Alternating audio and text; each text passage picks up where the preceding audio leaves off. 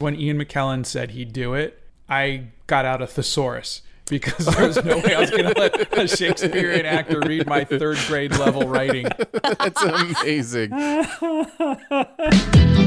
Welcome to Behind the Sins, presented by CinemaSins. Welcome to Behind the Sins, a weekly look at everything going on inside the world of CinemaSins. I'm Aaron Dicer, and I'm joined as always by Jonathan Watkins. Hello, hello. And Danae Hughes. Wow. We write for CinemaSins and TV Sins and do various other things inside the CinemaSins universe as well. Danae, you sound like your brain's been fried. What's going on? I don't know. There's a little bit of time travel going on, behind the scenes of Behind the Sins Secrets. We've recorded this episode out of order, so you will hear later why Danae's brain is fried, but we won't spoil it for you. But how's everybody doing besides having your brain fried? Pretty good, man. Yeah. Hanging in there. We just had Thanksgiving, although this will be 2 weeks out from Thanksgiving, right? Yes, it will. We'll be heavily into December. This is Danae's first day back from, she took a whole week almost. Yeah. Almost. And I took time off of work. I unplugged. I turned off my notifications on my phone for emails and Slack and even text messages. And just was like, if it's an emergency, they'll figure out how to get a hold of my husband. I loved seeing the palm tree daily when I would go on Slack. It was so cool. A visual representation. Danae is on vacay. Yeah, they had this vacation mode for Slack. I was like, okay, I'll try that. I put away messages on my emails so that if there was something that needed to come up, there was another person to contact. Look at you being all adult. I just was like, okay, I'm out. And I definitely checked out, and I got to experience my post-birthday / Thanksgiving week. It was a really fun week filled with relaxation and house projects and cooking and friends and Dungeons and Dragons. And it was just nice. a lot of fun. Yeah. Yeah, we very did nice. Because of just a lot of just stuff going on in real life. We did a takeout thing for Thanksgiving, which we had never done before. Although we have gotten a ham or something from Cracker Barrel before, but we've never done the full meal. I don't know that I would do it every year, but it was nice. We did that last year. Just warm some stuff up. Yeah.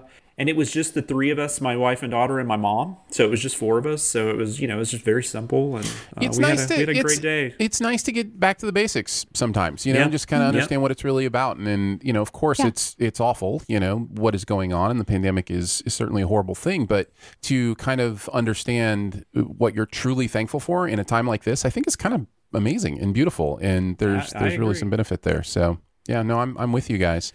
We're excited because we have a special show for you today.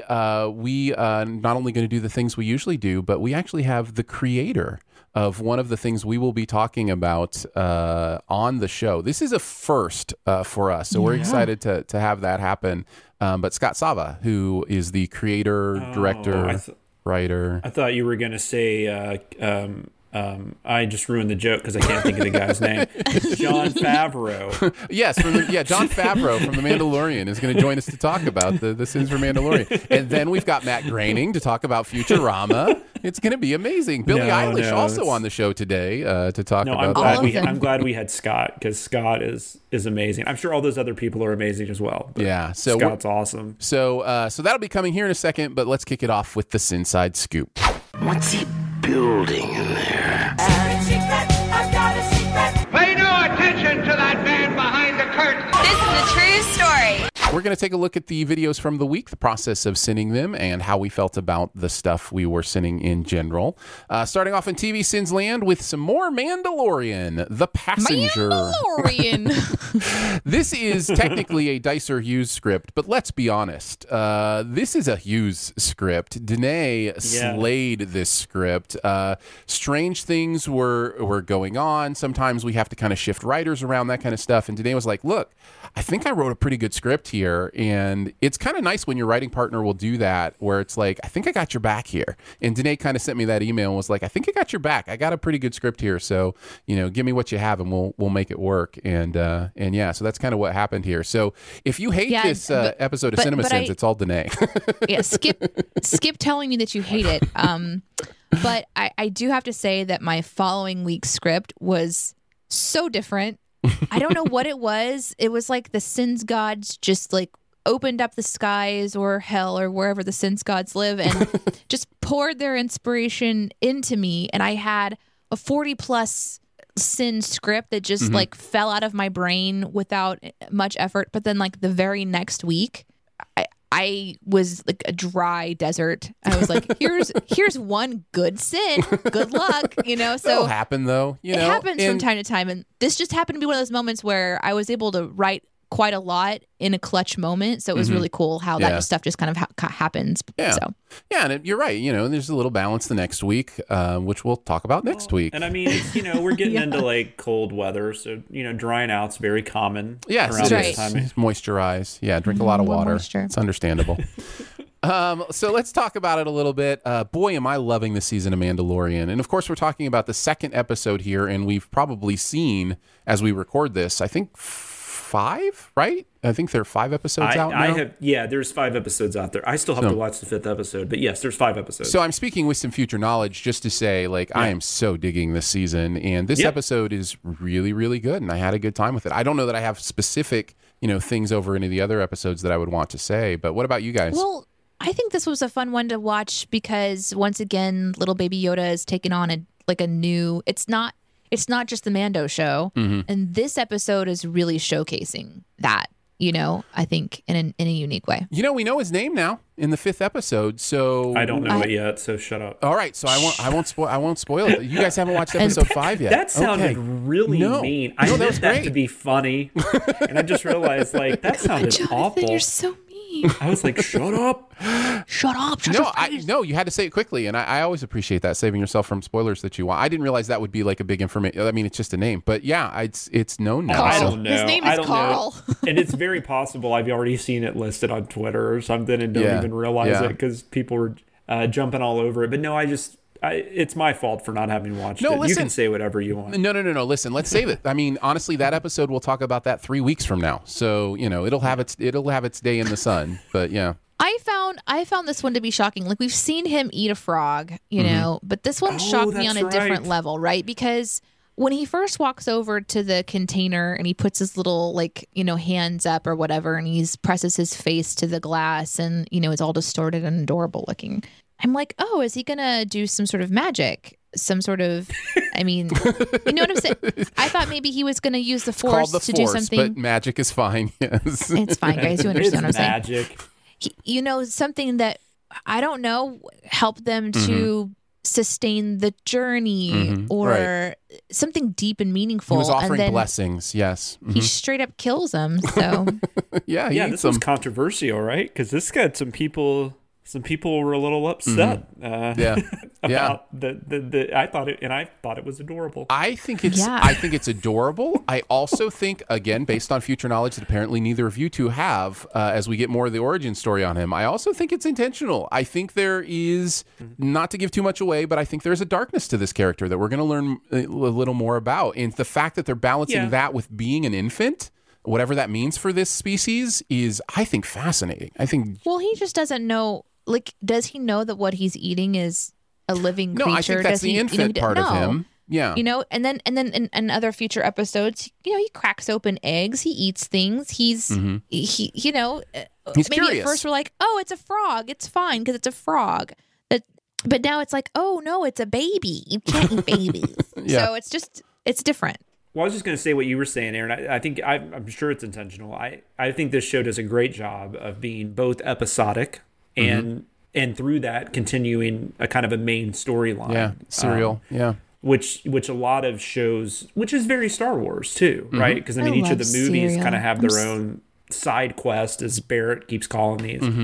But that's what I kind of this show does a balancing act better than most shows that try to do this. I don't know, for some reason, CSI just popped in my head, because whenever CSI would try to do like a recurring story plot or something, it usually didn't work very well. It was just just go back to the case of the week. You're good. We don't need convoluted mythology here. Yeah. No, I'm enjoying it. I really am. Let's get into the video itself. Since Danae and I wrote on this, Jonathan, what are some of your favorite sins? Why don't you kick us off? I'm going to feel really bad if I only picked Aaron's sin. I'm going to feel... I wrote like 2 sins in this, awful. so that would be amazing. Well, I only have 2 up here. I'm kidding. No, you tweaked a few. You added you embellished a few. Yeah. And you added a couple. Yeah, that's true. That's true. I thought this was a great. I think both of these. This is the second one, right?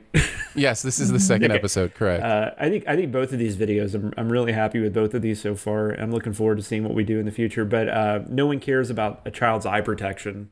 That's 100% Danae. Yeah. Like Mando's in a helmet. Why doesn't this kid have at least goggles? Everything that. I loved so many things about that scene, and you nailed like all the fun stuff. The acting casual about straight up murder was also from that scene. I also loved come on Carl, work on your subtlety. And apparently, I like the name Carl because I just said that his name is Carl a moment ago. It's so kind of your go-to joke name. I guess that's my name. Yeah. And I always enjoy the riffs on "Welcome to our channel. Hope you enjoy your stay." It's always fun. And my favorite was the child who, even after I told you not to, will continue to eat your babies with a smile is exactly the kind of Star Wars content I'm here for. I think that summed up my feelings on the episode as well. Yeah, that's good stuff. I love Danae's tush over teeth, saying when the child was spinning, like, somersaulting, tush over teeth. I thought that was really funny. Exhaust pipe eyes was another one I really liked. I don't think exhaust pipe eyes cares all that much about hurting things. You mentioned the release the purple unicorn sin, which I really enjoyed. Bobbing for boba. Which then I did add otherwise known as Boba Fetch. Boba Fetch, so good. You made that joke sing. And then the other one I wanted to mention was the Great Bithish Baking Show. This was a lot of fun. For that one to research, like I was trying to think of what could we do instead of British. And right. I was just looking at different Star Wars planets and species, and then there were the Bith, and I was like, "Oh, that's perfect. That works perfectly." And I don't know if this will be in the outtakes or not, but we have discussed that cooking shows are just manipulation. It's true. I think that will be in the outtakes. What about you, Danae? What else did you want to mention? The Mando walking into a bar cliche. Like, do we have that? Because I feel like we need that. We should have that. Just sort of. Just introducing. This is it's funny when you said Mandalorian because this is straight up a Western. So everything about this.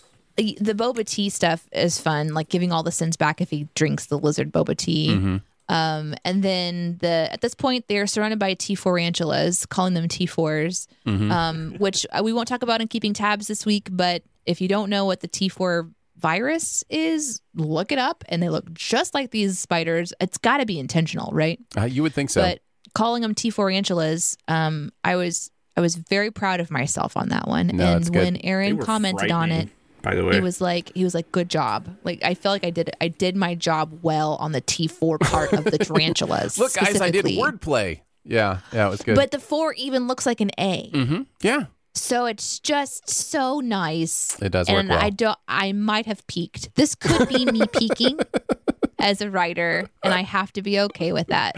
You're like 1987 Sylvester Stallone. There you go. Nice.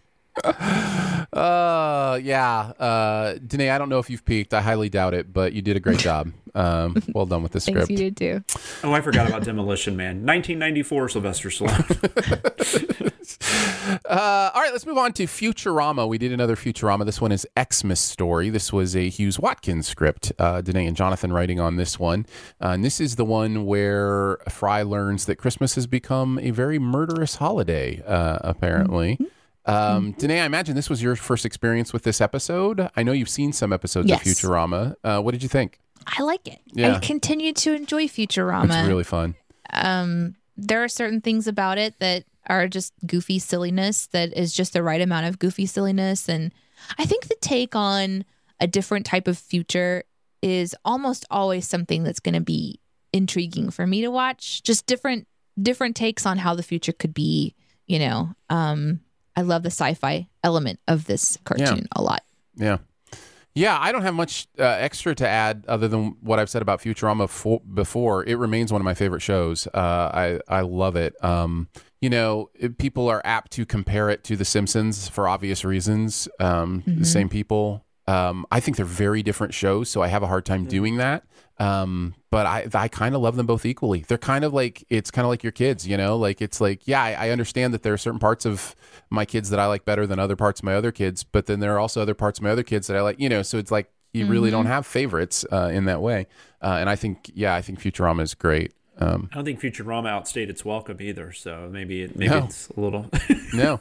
Every time it came and back. I don't know if The Simpsons has either. People are still watching it, obviously. So I got to tell you, because I know you're not watching The Simpsons, I would highly recommend the recent episode about like Comic-Con kind of stuff. Comic book guy goes to like a Comic-Con kind of thing. I thought it was full of like really brilliant wordplay and fun stuff. So lots of good nerdy jokes in the latest episode of The Simpsons that you might want to check out. But we're not here to talk about The Simpsons. We're here to talk about Futurama. Did you have anything you wanted to add about the show, Jonathan? I love it just as much as both of you. I've probably seen more episodes than Danae, but I haven't seen like every episode. I don't know if I've seen this one. It's very possible I had seen it, but I didn't remember it. It's really funny though. John Goodman's awesome as always, as the Santa. But no, it was fun. I enjoyed it a lot. Yeah. And I thought we hit the sends pretty well on it, too. You guys did. I really enjoyed this. I'll get us started. Why did Bender get so many bowls? Sure, we want to blame Bender, but really it's the system we should be angry with. I loved that observation because there's that justice part of me that's like, look, you can be upset at Bender, but somebody should have stopped him from doing it if it wasn't okay. If it was okay, Now, if he stole them, that's a different thing. But, he had to get them from somewhere. So I really liked that. Hold on a second. Earlier, Professor Nakey Nipples, by the way, love calling him Professor Nakey Nipples, said, and then about the poodles being extinct, and then like the narrator being like, but what is that? And then the crying for 12 seconds over the extinction of the poodle. All that made me laugh quite a bit. What a shocking thing to have in the same episode where you said poodles are extinct. Right. That was one of those moments whenever I was watching it going, aha, I got you. Like I was so was a great catch. I didn't notice that. Overly excited about that. Yeah. Way too excited about it. Yeah. No, that was good stuff. I just want to point out that the creature's poops are the same shape of its noggin noodle. And now we know where the poop comes out. I thought it was really funny. And then, geez, does Pennywise just have to be in everything these days? Made me laugh quite a bit as well. What about you guys? Danae, why don't you go first? And now we ponder why a man who loves to expose his skin to the elements would have tan lines.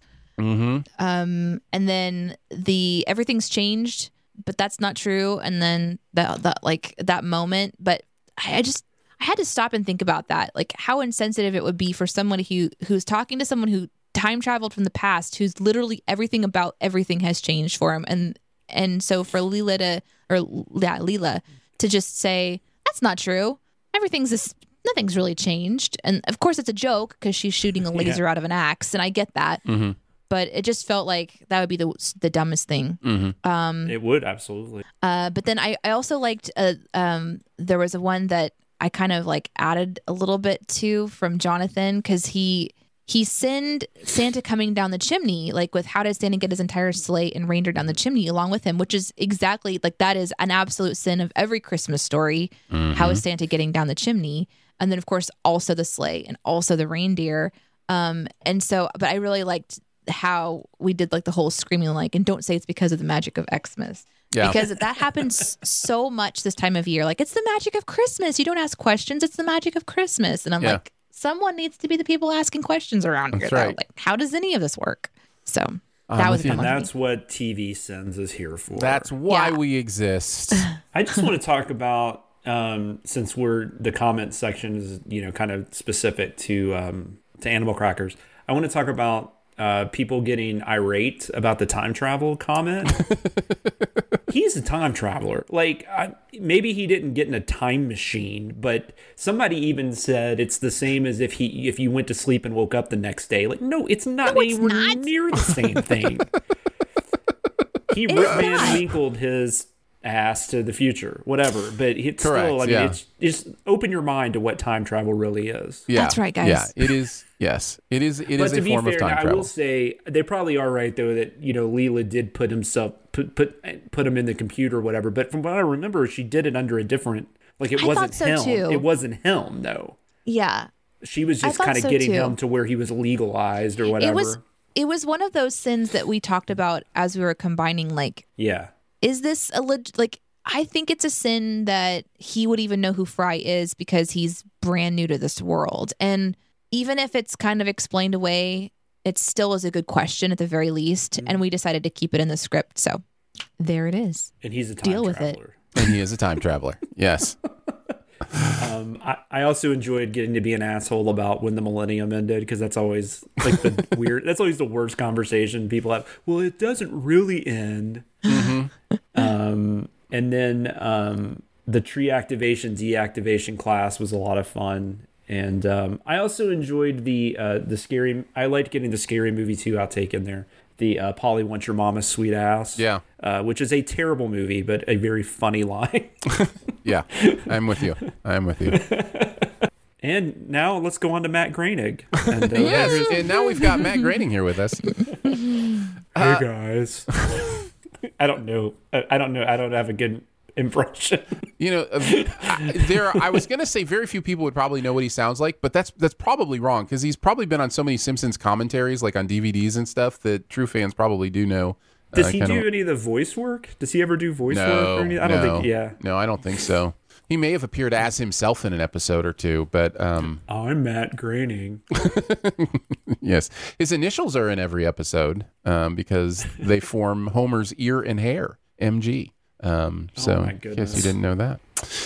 All right, on to Billie Eilish, Therefore I Am for music video sins this week. Guys. But I think we should start with you, Aaron. Did you read the lyrics? I did, of course. Do you have a... Okay. Yes. Oh, yeah. You should start us off. This is a beautiful song. I really like this. It's very much a song about existence, about why why we have purpose, what we exist for, and it's not necessarily for other people. So yeah, the Therefore I Am is of course a reference to Rene Descartes, the philosopher, who said, "I think, therefore I am." And the idea that even when we are questioning our purpose, our existence, those kind of things, we can know that we exist simply because we have consciousness. And it's this beautiful philosophical thought. And she kind of stretches that to apply to her haters, apply to, people who body shame her. And yeah, I found it to be really beautiful. And it's a good song. I really enjoy the song too. So yeah. I like what you're saying. And I think I think her and her brother write most of the songs, if not all of the songs. But there's definitely there's a lot of talent behind the songwriting. I don't think I'm hearing I don't know. I don't think I'm as big of a fan as most people are that are a fan of hers. Sure. But I do I can still appreciate what you're talking about. I think she's a very cool person. I think she's, I don't know. I like everything about her. The music itself doesn't really hit me in the same way I think it does other people. But, sure. But I get it. I absolutely 100% get it. What about you, Danae? I love Billie. I continue to think that she's one of my favorite artists. I just don't think she gives a fuck what anyone thinks, and nope. I can appreciate that. And I think I appreciate her like walking through a mall with an iPhone shooting a video. That's that's what that is, and that's what she's putting out. And I can appreciate. I don't know. I think it's just it's nice to see someone so confidently being themselves. I feel like, and I don't know this for sure, but I feel like she's just more of a protected artist in that I don't feel like she has a lot of the same level of bullshit that other artists that are young have experienced. I think she's protected by her mom and her brother, and herself, but I think she has a good group of people around her. But things could come out later down the line that reveal differences, but just how her art is her art and her perspective and how like strong her perspective is, I feel like it's protected. I feel like she has more of a foot on the gas and the brake and in the driver's seat, and has some support in that. Whereas, you think about like Britney or somebody that's from the 90s or whatever, who's coming up and like, just going through like she doesn't even own anything. She can't do anything apart from what she's told to do, even as a grown woman, because she got so into some sort of system, some sort of money-making machine where her art and her music isn't owned by her, or even like a Taylor Swift situation where her music isn't even owned by her. And there's just this renaissance of music artistry that I think is starting to happen, or like ownership that's starting to kind of happen, and the conversation's more blown open. We've talked about it a little bit before in our segment, but Billie for me is an example of, if I understand, and I haven't done my research, she's just to me an example of somebody who appears to have more power as an artist, and I really like her. Yeah, and I feel like that's kind of becoming more and more a thing. I mean, we talked about Melanie Martinez last week, and I think she's kind of in that same boat. I feel like those are people that have always been able to do what they wanted from the beginning and have just been able to stick to it. Like you think about somebody like Pink, where if you go back and listen to like Pink's first album, maybe even her first two albums, I can't remember, but it was definitely, they were trying to put her like in that Britney Spears type of style, that kind of type of pop. And, she was finally like, I don't want to do this. I want to do this. And she was able to, thank God. The same thing happened to Kesha, in more recent years. So I feel like, maybe because of people like that, I feel like more of the artists these days are kind of getting to do their own thing. Even Taylor Swift, she still kind of gets to do what she wants. I don't know about I think you're talking about more just from the business, right? She lost ownership of some stuff, or she had to fight. Is that what you're talking about? Yeah, she was trying to fight for it, but yeah. I think all artists kind of deal with it on one level or another. Like, who owns your stuff? How does it, Well, and then now with streaming, that's a whole other issue with Spotify, what they're paying, and all that kind of stuff. So yeah, no, I respect. That's why that is the thing I love about Billie Eilish. I just wish I liked her music more.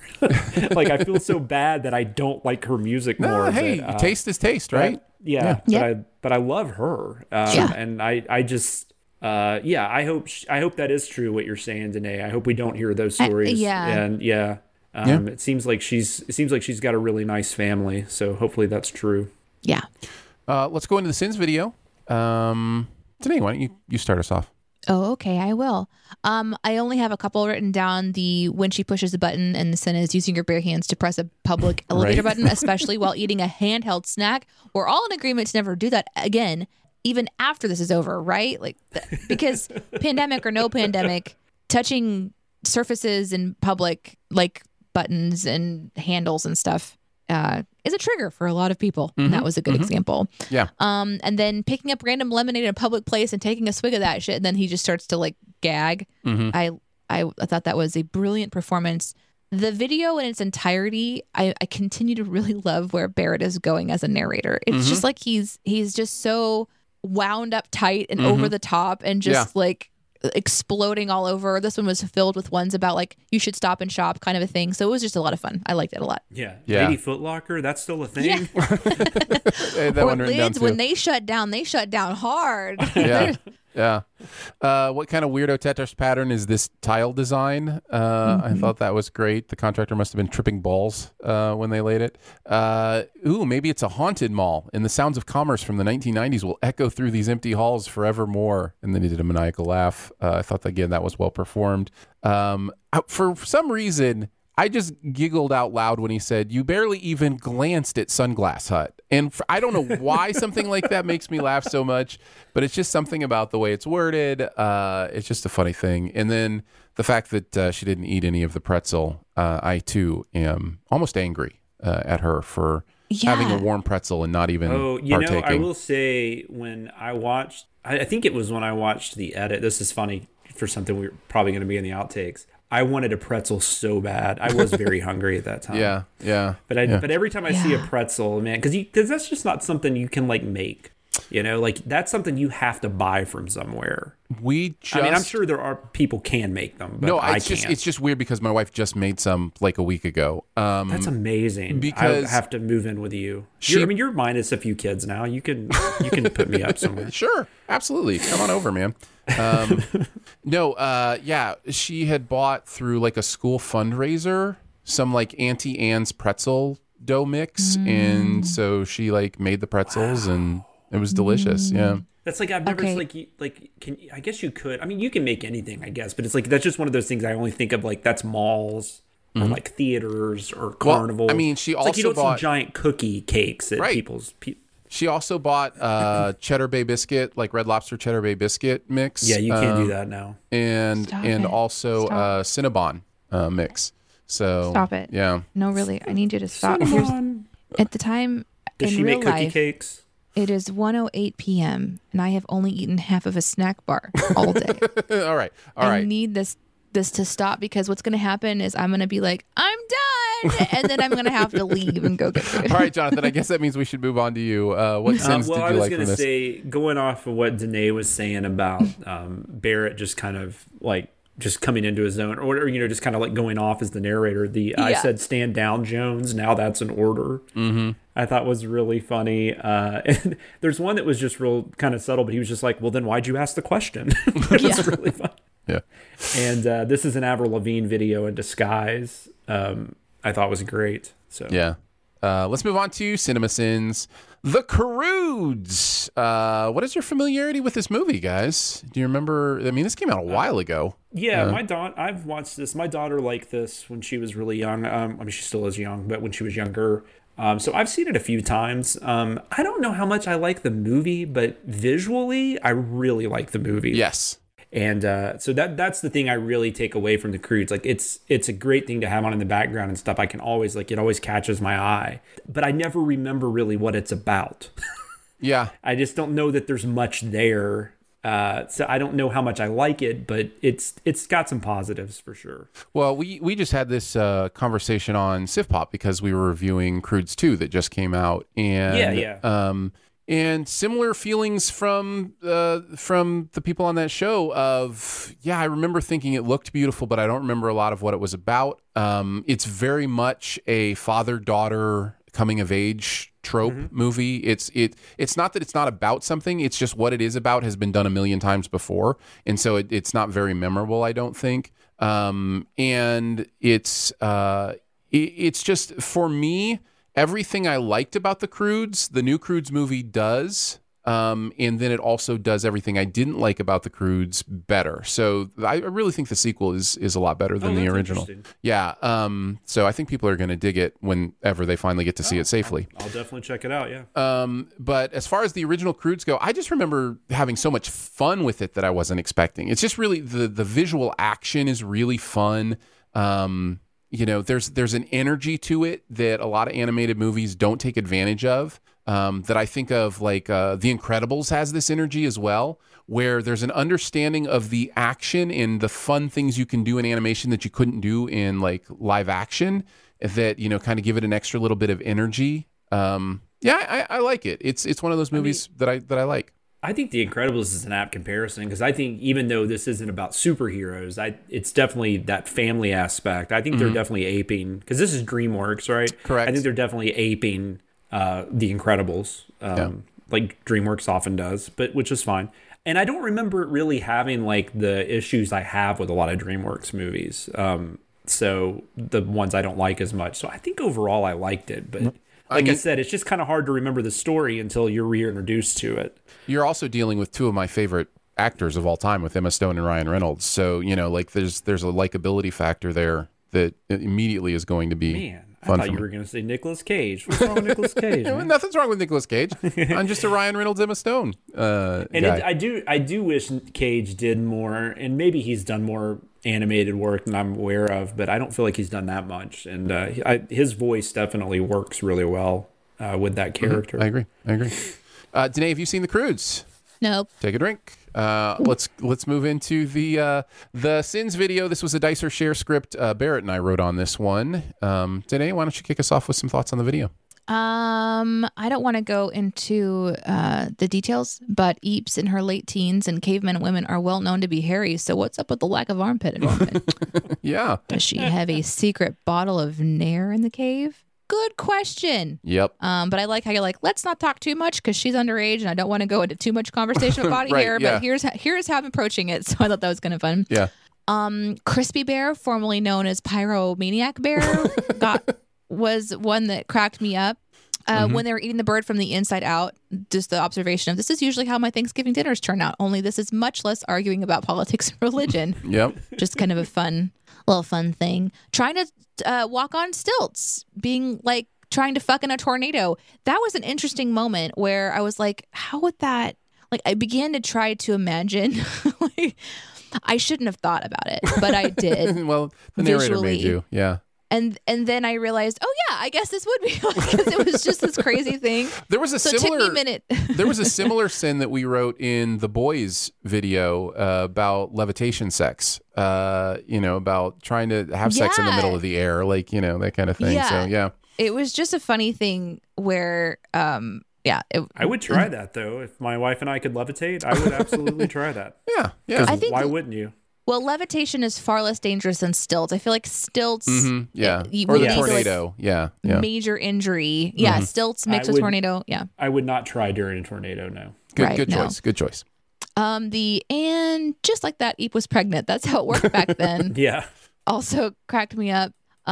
Jeremy's skip for the last thing my parents told me, and then just the inspiration for doing, like, saying like a caveman for him to deliver the Jeremy skip now was really, really fun. The almighty moon, the almighty sun was fun, both astrological scientific reasons as well as melt your face off reasons, and frying your retina reasons. And the last one that I wrote down was no more hiding in caves. And then Grug's family, exhausted from exposure to the elements, became a meal for a nocturnal predator 1 week later, because honestly, caves are really a good idea. Yeah. For never having seen the movie, I really enjoyed the Sin script on this one, because I felt like I was going on a journey of the movie. Like, I kind of could get a feel for what was happening, but also the Sins were making sense. Sometimes whenever I watch a Sins movie, I'm just confused and I'm trying to figure it out, and I forget to enjoy the Sins. This one, I didn't have that experience. I was really having a fun time. Nice. Watching the movie, learning about what the movie is about through the Sins. So, great job. Jonathan, what about you? I was not expecting this movie to start the same way as Sinister. I thought that was really funny. Using your grandmother as a coin was great. Applying a ding tax is always great. I loved Jeremy doing Neil Diamond. He sang a lot in this one. Barrett and I put him through some tunes. Yeah. Yeah, it was very funny. And then miming something that you could just explain quicker was very funny. Yep, it's not the miming that's the problem. It's the fact that if you just said it, it'd be a lot quicker. I will also mention Catholic school. After they said basically anything fun is bad. That was a favorite. I loved that. In the comments. And then but this is a story about how, and then the comment that's kind of like a theme song for a sitcom, and then singing the Crude Stone. Am a Crude Stone. I thought was a lot of fun. Interestingly enough, there was the sin about this is like the Eagles picking a random player to quarterback each game, and then wait, that just might work. This is one of those interesting things where this script was written months ago, and so that was something I just did a quick search on, like who was having like quarterback switching issues, and the Eagles were. If it were written now, I'd probably pick a different team. Like the fact that the Broncos have 4 quarterbacks with COVID right now, so they don't that was my favorite story this weekend. just all the quarterbacks that couldn't play. Well, that, and I'm a Raiders fan, so anything happening to the Broncos is just not that I want them to be sick, which we don't know that they're sick. I mean, they were not following protocol, and so they had to be quarantined. Well, and the only reason I bring it up is just because we kind of walk that fine line of what is true today, what's going to be true for a few months from now when this airs. Like trying to figure jokes out and that kind of stuff. So that's why I bring it up. The observation that cave people wouldn't have been amazed by the fire itself. They would have been amazed by the ability to make fire, which is a different thing because they would have seen fire before. It's just, and so the fact that she's all amazed in seeing the fire was a little bit weird to me. And so I like that sin. Conch blocking, I had to mention. And then the reverse Rocky speech. And if you can't change and I can't change, everybody can't change. Yeah, it's so funny. I enjoyed doing that as well. So I'm going to do a little bit of like a little whoopsie. We forgot to get Barrett's thoughts on this movie and for Billie Eilish too. So do you want me to read about his thoughts on Croods first and then like do a little like sweet kickback over to that one? Let's just hear what Barrett had to say about both those things now that we've been through them both. Yeah. Okay. Barrett for Croods said, the Croods is way better than it had any right to be. It's still stupid, but it's fun. Fair enough. It has a terrific cast. My love for Emma Stone knows no bounds, so I was immediately drawn to the Eep character. Ryan Reynolds is solid, if formulaic, and Nick Cage does Nick Cage shit. I like the release the baby bit, even though it didn't make any sense. Anyway, I wasn't bored during this movie, and at least it wasn't a musical, so 6 out of 10. My favorite sin is about the lack of Eep's armpit hair. Don't know exactly why. And he had quite a bit to say on Billie Eilish's video. He says, I love this video partly because it's very true that I've always wanted to run around in a mall when no one's there. Malls fascinate me for some reason. I worked in one for about 6 to 9 months after graduating high school and really enjoyed it. I don't think indoor malls really exist anymore, but I love them. The song itself is a goddamn banger, and I wasn't bullshitting when I started to sing that line about her haters, then thought about what she may have gone through with the press being all up in her business, especially with her body. She's perfect the way she is, and most importantly, she seems to know that. So after that realization, I had to remove a sin, but there was a lot that was sinful in the video, especially the mall itself. The fucking snack bars being not only open, but chock full of food after hours was the most annoying thing, and it really bothered me that she didn't eat any of the pretzel when she at least took a bite/drink off of everything else. Amen. Anyway, Billie's badass. The video kicks butt, and I'm jealous as hell that she got to do this and I didn't. Nice. I'm confused. He doesn't think inside malls exist. They absolutely still exist. I mean, I know they're not as popular, but he's got 3 within like 30 minutes of them. What is he talking about? Yeah, it could be a pandemic thing too. Just the idea of like, or maybe they don't exist in that same type of like you don't have food courts the way you used to and stuff like that. It's definitely that's changed. Probably what he's talking about. That's true. It's definitely changed. It's very different. And we do like when they built a new one here by me, they made it all outdoor, which I think that's the more common thing now. Nice. Yeah. Nice. Yeah. And we're now joined for our last movie of the week. Animal Crackers is the final movie that was sinned this week. We're joined by, what would you say, the creator, the storyteller, how would you define yourself, Scott? We're joined by Scott Sava. It's hard because I don't want it to sound too long, but I'm the creator because I wrote it originally as a book, but I also wrote the screenplay and I directed and I produced it and art directed. But yeah, it's. So the answer is yes. My movie. Yeah. Yes. Sounds like you're the creator. Yeah, I think we can go with creator. Yeah. I think we can go with creator. This is a first for Behind the Sins to actually be talking about a Sins video with the creator of the movie that we're talking about. A little bit of trepidation tiptoeing into this. You never know kind of how. Not nerve-wracking at all. No, we didn't write it. We didn't write it. That's true. So. That is the benefit. I should mention this was an Atkinson Scott script. So Chris and Jeremy wrote on this one. The OG Sin Lords took this one on, and I thought did a fantastic job. And I guess I would start there, Scott. Like as you're watching this video, how are you feeling as the creator of this material? Oh, joy. It was, like I said on Twitter, I was like, I've arrived. It was everything I had hoped it would be because I wanted them to be cruel, and they were. And so I figured if they can make me cry, then it was worth it. And I think it was fun.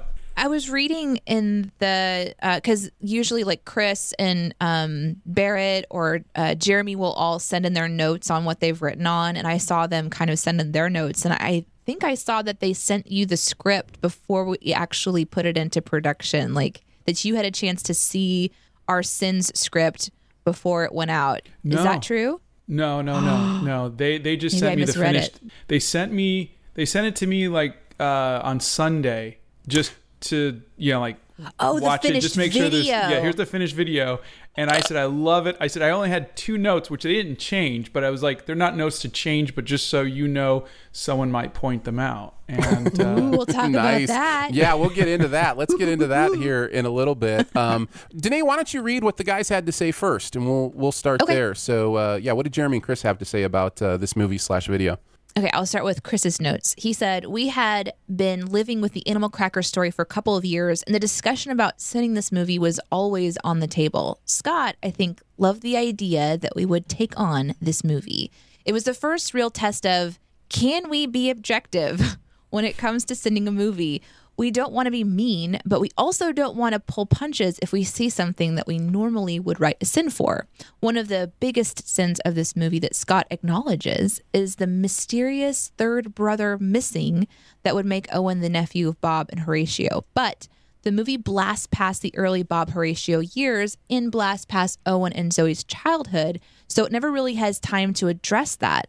There's also confusion about Bob and Talia's existence as a dog and cat at the time that Horatio burns down the trailer, and with it, the human cookies they need to change back. Like, why are they dog and cat at the moment? And why doesn't Chesterfield, who knows all about the animal crackers, know that Bob and Talia are the dog and cat? Or if he does, why he's keeping it a secret from Owen and Zoe? Because I am a professional nitpicker. My favorite thing I found during this montage where Chesterfield is given Owen different cookies to try out after his human cookie goes missing.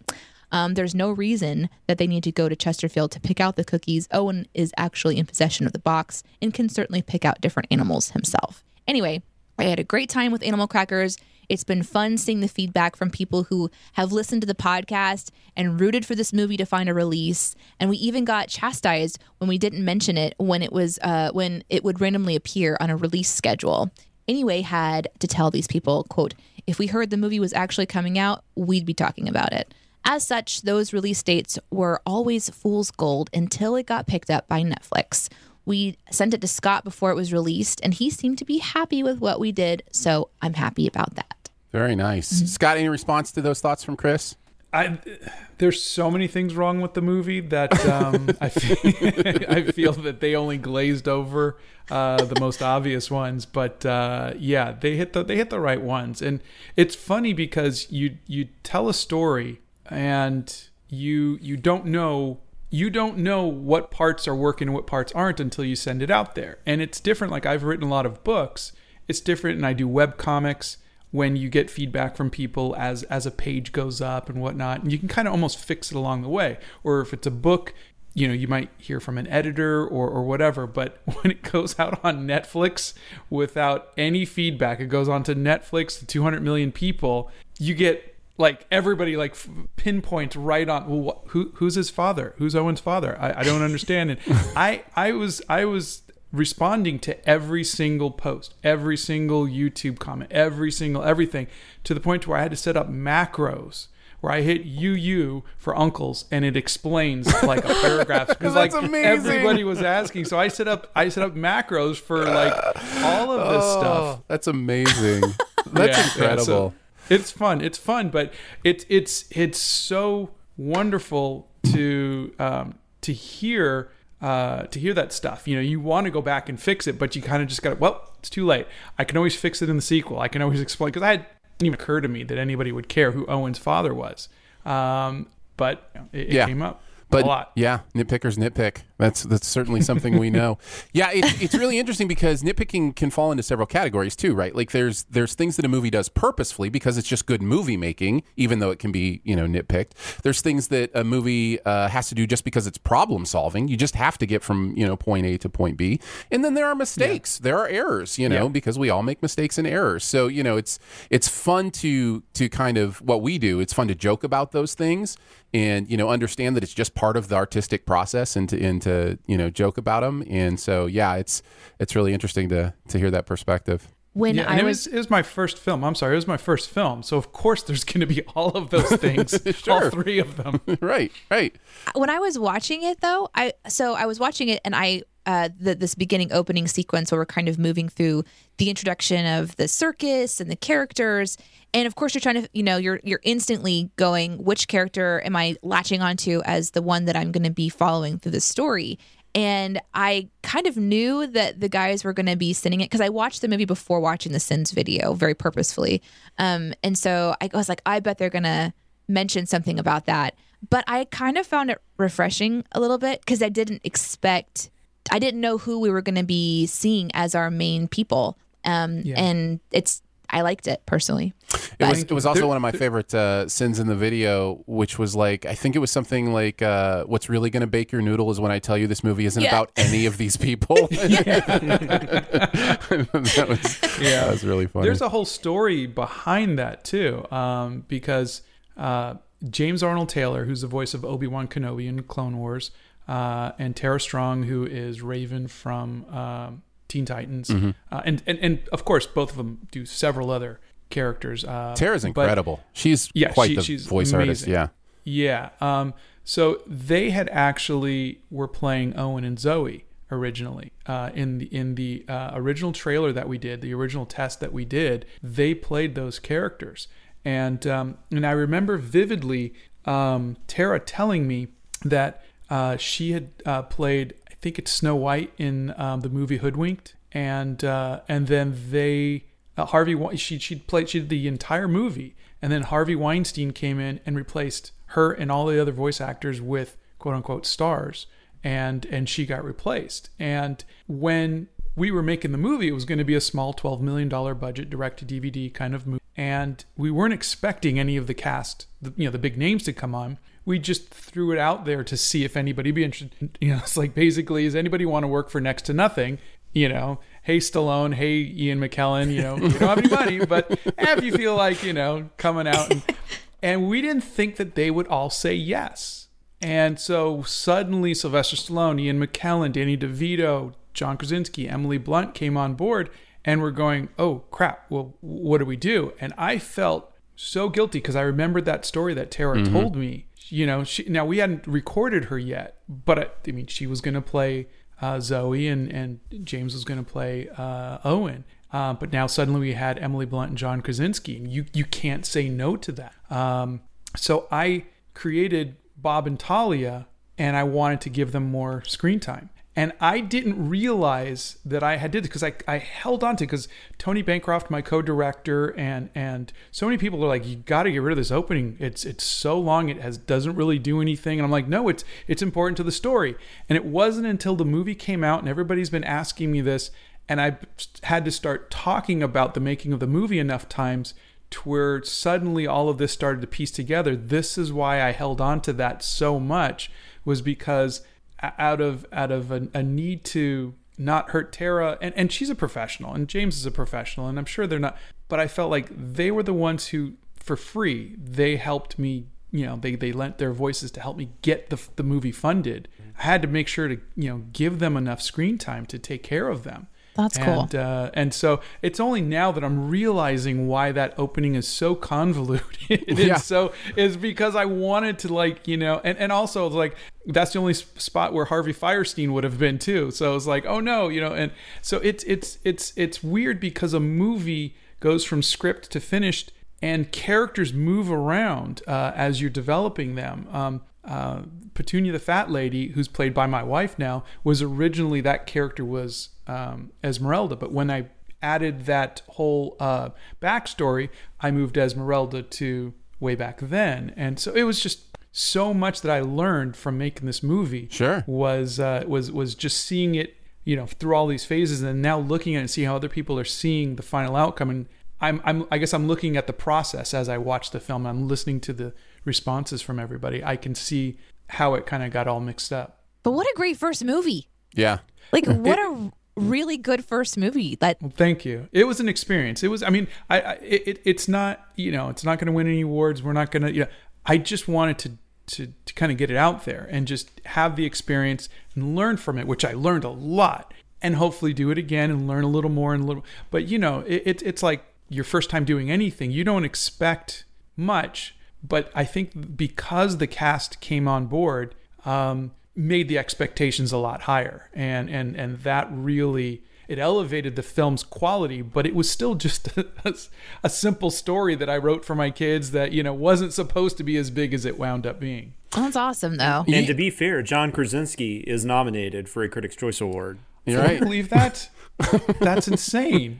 I mean, he's going up against Jamie Foxx and several other. Not that the other actors are better so much as they're like Pixar films and stuff. Right. Like that. Yeah. You know, it's like I don't expect, but still, the fact that he got nominated is amazing. And he and Emily brought so much genuine love and humor and connection to those characters. I mean, you couldn't make that up. They were so excited to work together. It was their first movie they had ever worked on together. And they were just so excited to do that they were just giggling and laughing the whole time. Oh yeah, because this was before Quiet Place, right? This was way before. Yeah, this yeah. was end of 2014, early 2015. Yeah. And That's something that I noted as I was watching, is their interaction between the two of them was like a genuine delight. There's one scene in particular, or there's several scenes in particular. There's one where she like interrupts him to talk, like he's saying that he eats dog biscuits, and she interrupts and like says it for him.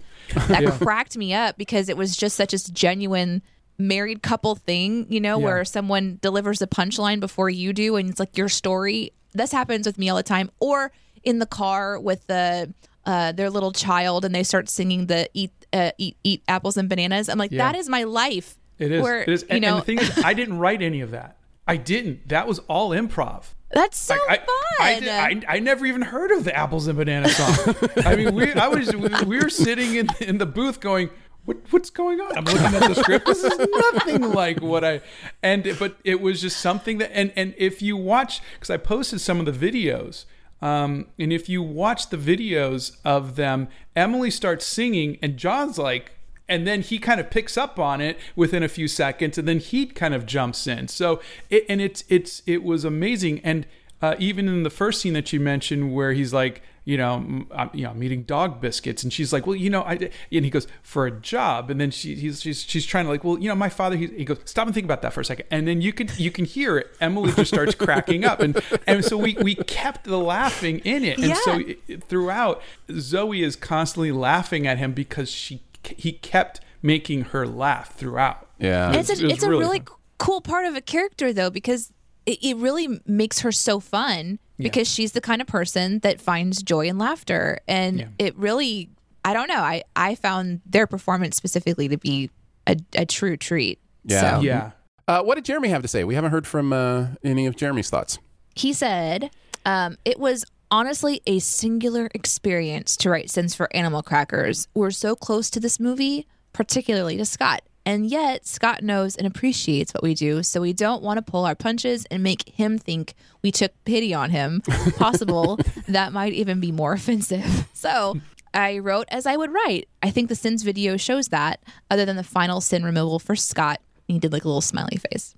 The movie is original and fun, and the voice performances are really good. I particularly think Sir Ian kills it the most. It's not perfect. It has sins, but so does every movie. My favorite sins to write were the one about Zoe straight up car slaughtering zucchini and passing it off as potholes when it happens in grass. She is homicidal.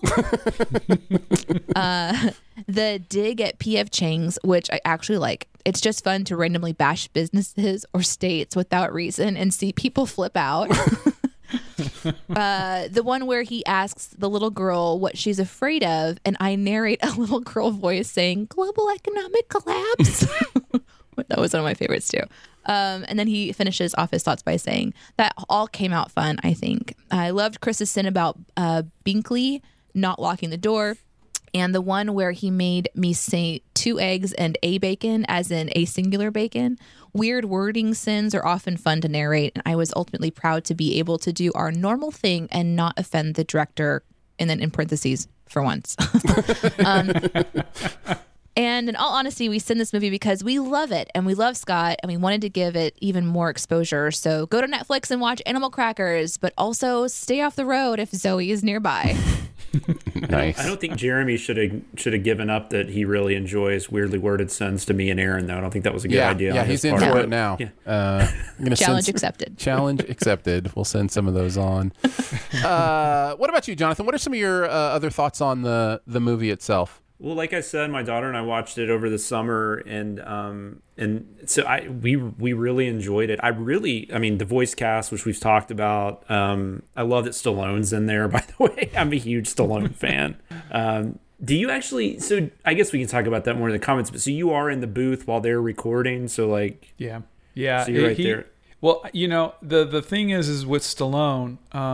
Okay, so as you guys know, I'm a hobbit. I am very introverted. I had to take a lot of Xanax to travel and meet these people.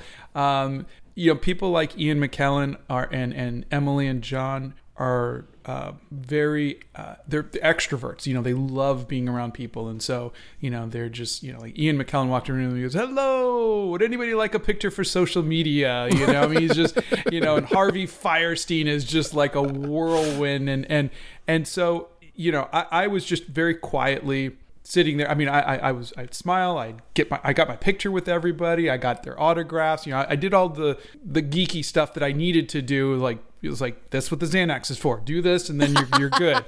And like you only have so many Xanax. Like okay, I'm gonna use my Xanax for this, and this. Yeah, I've got a list. I've got a to-do list. Any more Xanax and I fall asleep. So I can only do this much. But I found that like halfway through, we're having lunch, and you're sitting there having lunch with Danny DeVito and Ian McKellen, and you're having soup or salad or whatever it is, and it was quiet because I'm not a conversational person. I'm and that happened for 6 months. It was just people like Emily who Emily and John, they were just naturally very talkative. So they would ask me questions, they would pull stuff. But Danny was just eating his food. Sir Ian was just eating their food. And it was just very quiet and awkward. And so it was like, by the time I met Sylvester Stallone, I had been through it for 6 months. And I was like, okay, I need to write down questions and I need to have a cheat sheet of things to talk about. On your hand. On my hand, yeah, I'd be all sweaty by then. But yeah. So when I actually got to meet Stallone, he just came in with a cup of coffee and said, "Hey, call me Sly." And I said, I pulled out a list. So I go, cool. "I have questions for you." And he's like, "Shoot." And he spent 45 minutes just answering questions. That's I had so questions cool. about Rocky and certain lines and just how he got through it. And he, at the end of the 45 minutes, he looked in my face and he said, "This is your film." He goes, "Don't let anybody take this from you. This is your Rocky moment.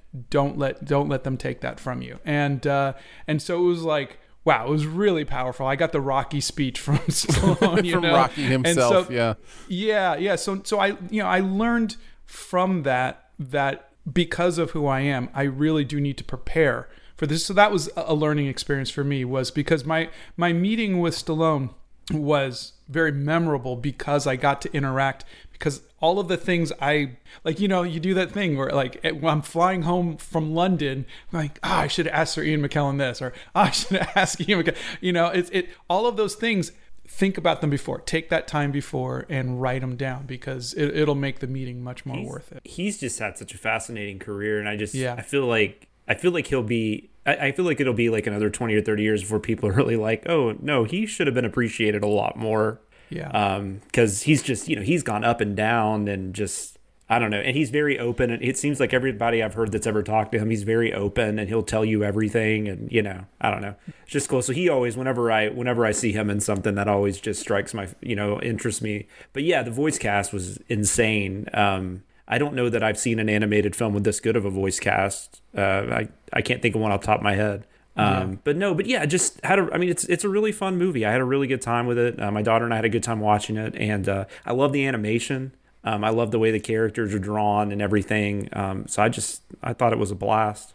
Yeah, I had a lot of fun with it too. I just kept thinking how impressive the movie is, just because we live in an era now where I think we're going to be able to start seeing more, independently created movies of this quality. It's when you think back to Toy Story in '95, that only happens because Steve Jobs pours money into Pixar and allows them to do this incredible thing where they make a fully computer generated movie 25 years ago.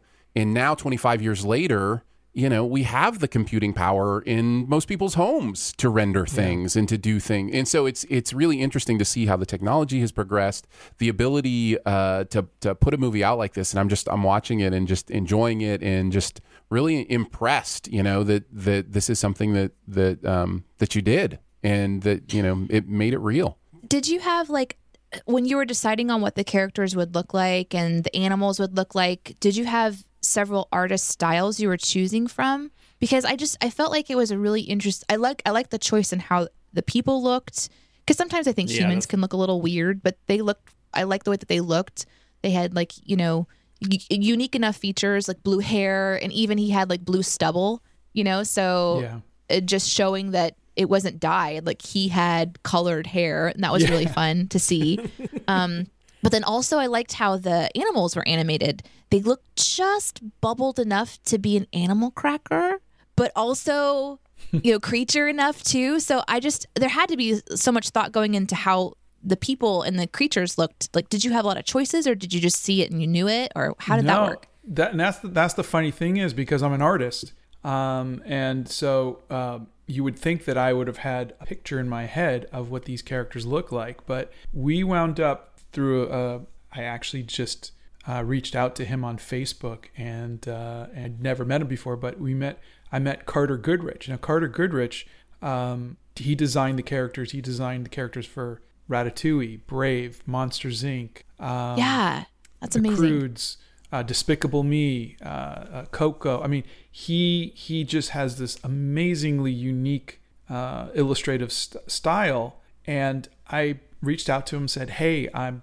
making an independent movie. I don't have a lot of money, but would you consider working on my film? I'd love your style to dictate the look of this film. And he says, well, I'm really busy, and Disney pays me a lot, but send me the script. And 2 days later, he said, I love it. I'm in. Aww. And so I was like, oh my God. And so we got, Disney Pixar's character designer, and he said, okay, well, what ideas do you have? I don't,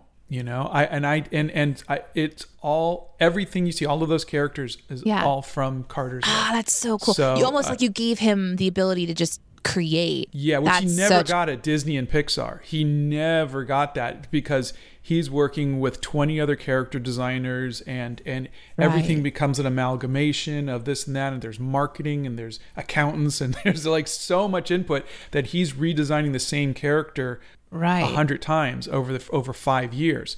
I was just like, he would give me 4 Chesterfields. I was like, the fat one. Next, he's like, well, what do you mean? I was like, it's perfect. Move on. He got mad at me the first few times because he thought I was toying with him. He thought I was joking or something. And I was like, no, I hired you for your style. I don't want to change it. This is great. And we would get into arguments. I'm like, I don't know why we're arguing. I'm happy with this. Let's move on. But you said he helped design. He worked on the Croods as well.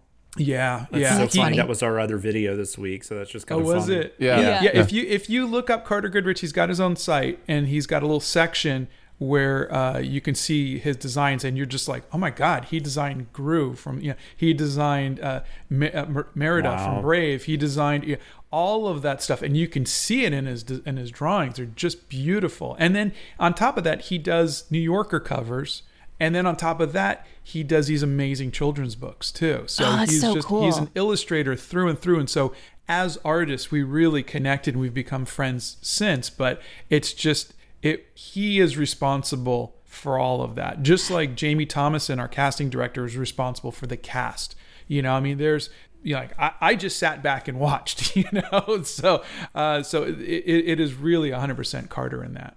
I liked the character development because, or the design work, because everybody looked different enough. I can't think of his name, but he's like the T-3000 guy who sinks down, and he's the one that was Brock. Thank you. Yeah. He had such a unique look compared to everyone else, where he just has this smashed nose and this really interesting profile to look at, and it looked so different from everyone else. Bodies were different, and I just found that to be a more believable world, that all these different people and styles can exist in this universe. So yeah. I mean, it was it was so fun because he gave me maybe 5 or 6 different versions of Brock, and you just see it and you're like, that's them. But the hardest one was Owen. He must have done 30 different drawings. We just couldn't come up with, because he's just your every guy. There was nothing about him that was unique. Brock, you kind of knew. Horatio, Chesterfield, but Linguini. Owen, zucchini. Zucchini, yeah. But Brock Owen was just so difficult, and we eventually it clicked, and it was my idea. I'll take credit for the blue hair, because I was just like, he needed something, because otherwise he's just so plain and so boring. But I just thought the blue hair and the purple hair were kind of fun, and then he would just look like John Krasinski. He would just look like John Krasinski. Yeah. So boring, John. You look so boring. We just need more regular shaped eyebrows. That's all we need. Yeah. Yep. That's so neat. And then I guess you put it into the computer, and you're talking about these different angles. And is the storyboarding something that you were working on too? No. So Tony Bancroft, who directed Mulan, he was my co-director, and Tony was in charge of storyboards. He was head of story as well. And everybody wore multiple hats on the film. So I was art directing, writing, directing, producing. He was head of story and co-directing, and he brought on just like John Pomeroy, who was John Pomeroy co-founded Don Bluth Animation. I mean, he worked with Roy Disney. I mean, he worked on the original Winnie the Pooh, and he was the lead animator of what's Michael J. Fox's character in Atlantis for Disney? Oh, yeah. I don't remember. Milo, but, I think, or something like that. It seems right. That's right. Yeah. Yeah, so he was the lead animator of him, and he was he did John Smith in Pocahontas, and so I mean, he was just a famous animator, and he lives here in Brentwood, Tennessee. And so he brought him on to do storyboards. He brought several really, really talented and famous storyboard artists. So the storyboard artists we got were all Disney people as well, because Tony had these wonderful connections, and they just kind of moonlighted for us after work, which was really cool.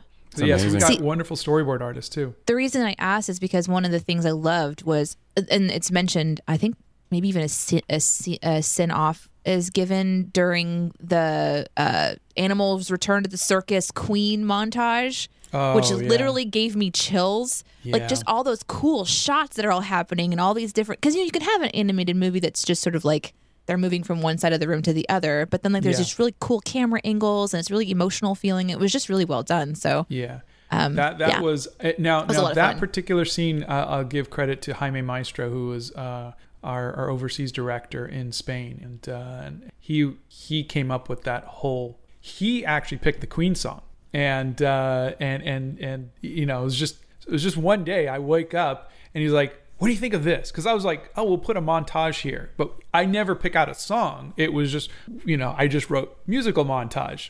Fun stuff happens. And do things. So he sends me this cut animatic with the Queen song. And what he had originally done was he put the entire song, which is really long. And I was like, it's a cool song, but I mean, it's really dragging along. And so I wasn't really sold on it at first. And then so he cut it. And then I was like, okay, this is really cool. And so I reached out to our music supervisor, Andy Ross, who the guys had on their podcast, because he did Whiplash, and Barrett's a huge fan of Whiplash. Yep. Yeah. And Andy's like, yeah, you're not going to get Queen. It's going to be, because we had no budget. I was like, you're not going to get Queen. I was like, but the more we listened to it, we're like, God, it's just so perfect. And we had already started animating to it, and it was just, and so I said, Andy, we've got to try to get this Queen song. He was like, Scott, they're Queen. You don't have any money. They're not just going to give it to you. And so I got him to convince Queen to let us send them the clip. They watched it. They fell in love with it. They gave it to us for a song for next to nothing. But it was just and that was pretty much the entire movie was, you really shouldn't get Carter Goodrich. You really shouldn't get Queen. You really shouldn't get John Krasinski and Emily. But people just kind of, they saw they either saw the charm or they've pitied me. And I don't mind either one, but people somehow they were just like, what the heck, I don't know. There's something about the story. Like, it can be great animation and it can have great music and stuff, but if the story blows, it shows, right? So I didn't mean to rhyme there, but that sounded super on purpose. No, it's really well done. Thank you. Mm-hmm. I don't feel like that's a really great thing to just pull out of audio. If it blows, it shows. It just doesn't sound good. So we're going to pretend that was of the day. Yeah, sure. Yeah, that's skip over that. Or maybe they were doing stuff for their kids. They were like, "This is a movie my kids can watch," and especially when John and Emily have younger kids. I know. How clever! You eat a cookie, you turn into the creature, but then the magic box has your like. That's just such a clever thing. What a fun story. Like, here, look, I brought an animal cracker. Oh, nice. It's a cow. I don't know that I want to try this in front of you because I don't want to be disappointed and not turn into a cow. But, it's just what a fun thing to do. Like, and I think people probably connected to the story of it. And you're right, Jonathan, if you have kids and you want to see this come to life, but that speaks to like your creativity and what you're presenting. Because if it wasn't good, people wouldn't be attaching themselves to it. Yeah, I would hope so. I mean, the thing I heard a lot from the actors and whatnot was that it had heart. Yeah, and I think it's one of those things where what I lacked in experience and talent, I made up for in just heart. Because I wrote the story for my kids, and I think there was sincerity to it. The problem is with the audiences, they compare everything to a $150 million Pixar Disney, and that's the problem that just is visually a Pixar film is edited to perfection. They're just perfect all the way through. They might lack the heart. They might lack some of the originality because they go through that machine, but people expect that. People are accustomed to that.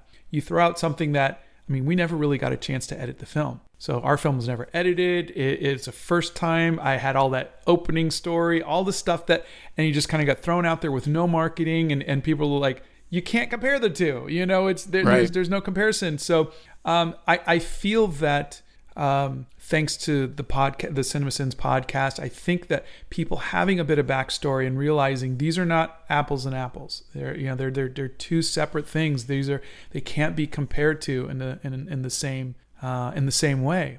You had these massive big hitters come and be like, "We like the story. We're sitting in this camp." That's got to feel so coul. Yeah, definitely. It does. Definitely not apples when you're dealing with CinemaSins. No, nothing's apples to apples because apples indicate very bad things. Apples are assholes. That's right. Crazy though. You say that you really didn't even get much of an edit to it because we didn't get an edit at all. Oh wow, that's incredible. What happened was when we delivered the film to Netflix, they took every single shot. It basically, it's every shot we ever animated, and they just put it up onto Netflix. And we were never given a chance to edit the film. And that was because of the legal issues we were going through with the that one investor. But that was something Tony and I we always thought we were going to get to sit down in an editing room and cut 15-20 minutes out of that opening because by that point, I'd realized, okay, a lot of people are mentioning this is a little slow. Let's kind of trim this up, but no, we never got to. I think despite that, basically you got the Snyder cut of Animal Crackers. Right. That's so cool. Yeah. I think I can also see it being an inspirational thing for other animators and storytellers out there who will see your story where you have heart and you have this experience and it's a different type of a story that doesn't have, maybe all of the budget or the Pixar stuff that we're talking about. But I don't know. I find that I get inspired by stories like that. I would say that maybe we could put it in the underdog category essentially, but not even that. Just the idea that if you create something that there's still a chance that it's going to be picked up and widely enjoyed, because it's not that it's out there and people aren't enjoying it. People love it. And that's the other cool part. Like, sure, there's stuff that we would all go back and change on any number of things, but yeah, Danae, that's all very, very inspiring and heartwarming. Let's talk about the sins now. Yeah, we got a job to do here. Let's get into the video and talk a little bit about the sins themselves. Scott, do you want to start us off with some of your things that stood out to you from the video, like sins that made you laugh or...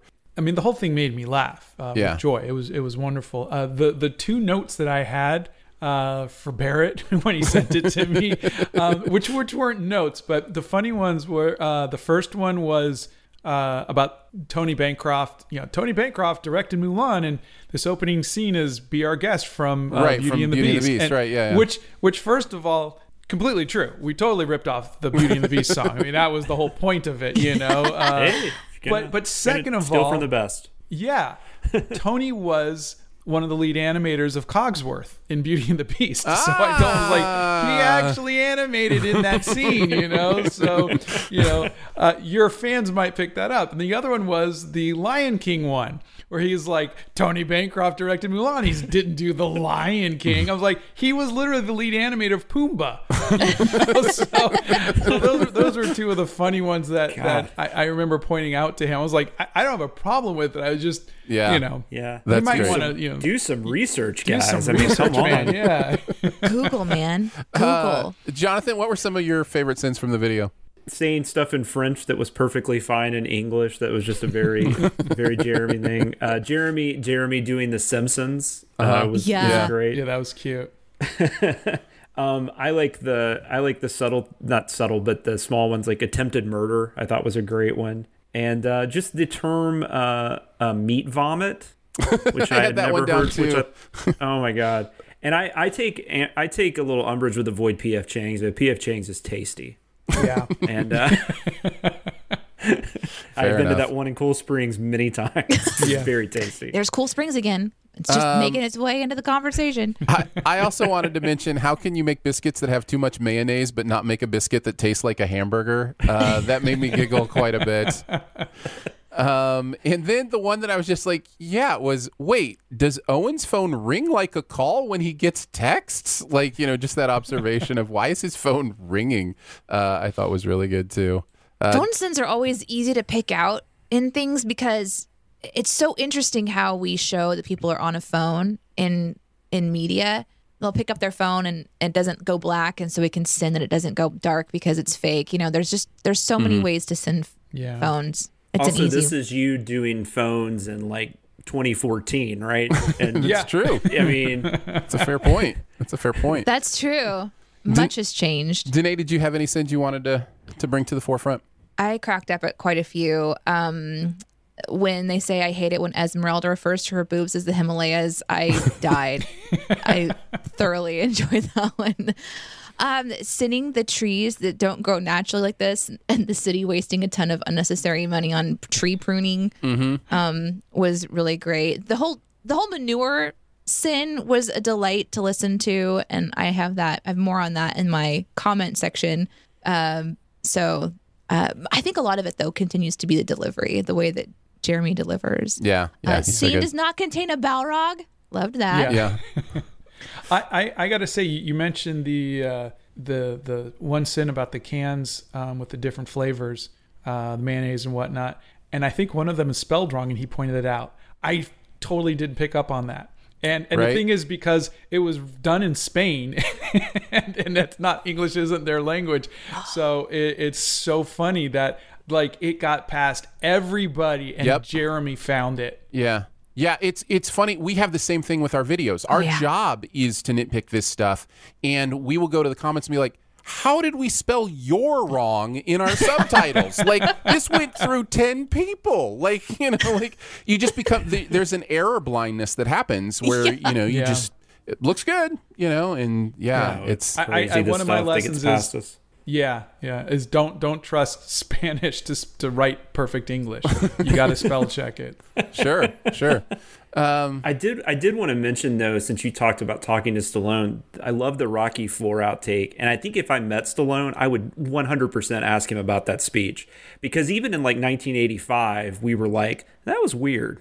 Does he think he just solved the crisis between the U.S. and Russia with a boxing match? Yeah. It's also funny because he cured racism. He cured racism, and we just talked about that in the past/future to us, depending on where you are, because there's a sin about that in the Crudes. There's that same Rocky speech comes up in the Crudes video, so that's always funny how that happens. Amazing stuff. Chris and I will recite that to each other sometimes because we just think it's hilarious. Yeah.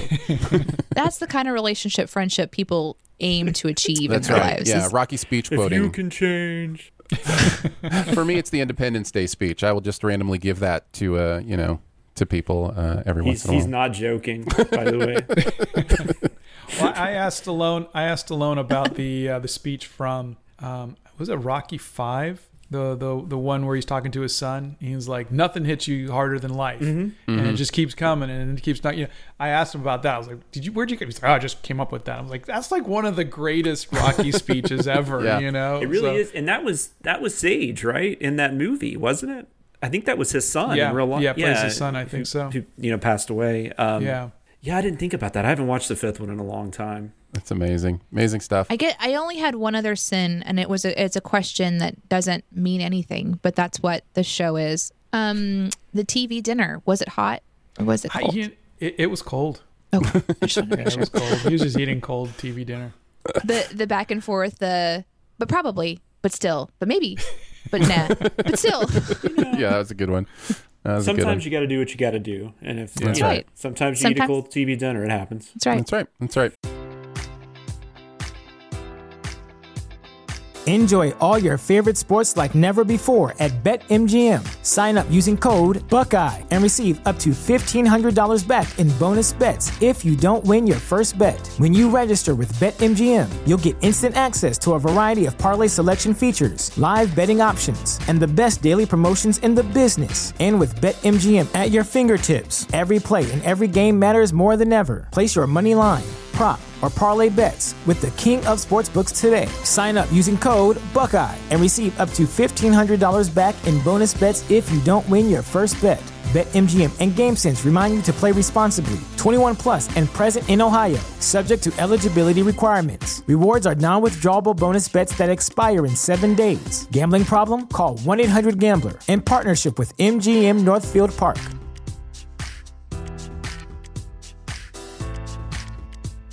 Hey, podcast peeps, it's me again.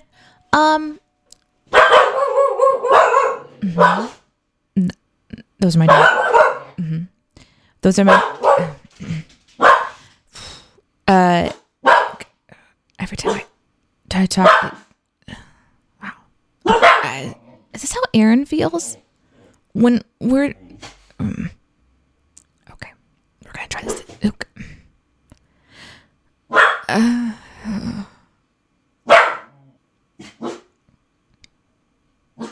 I just wanted to tell you about the survey again, which is at cinemasense.com/BTS.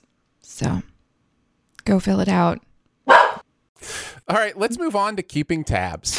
The internet is a communications tool used the world over where people can come together to bitch about movies and share pornography with one another. Oh, jeez. This is the most public yet of my many humiliations.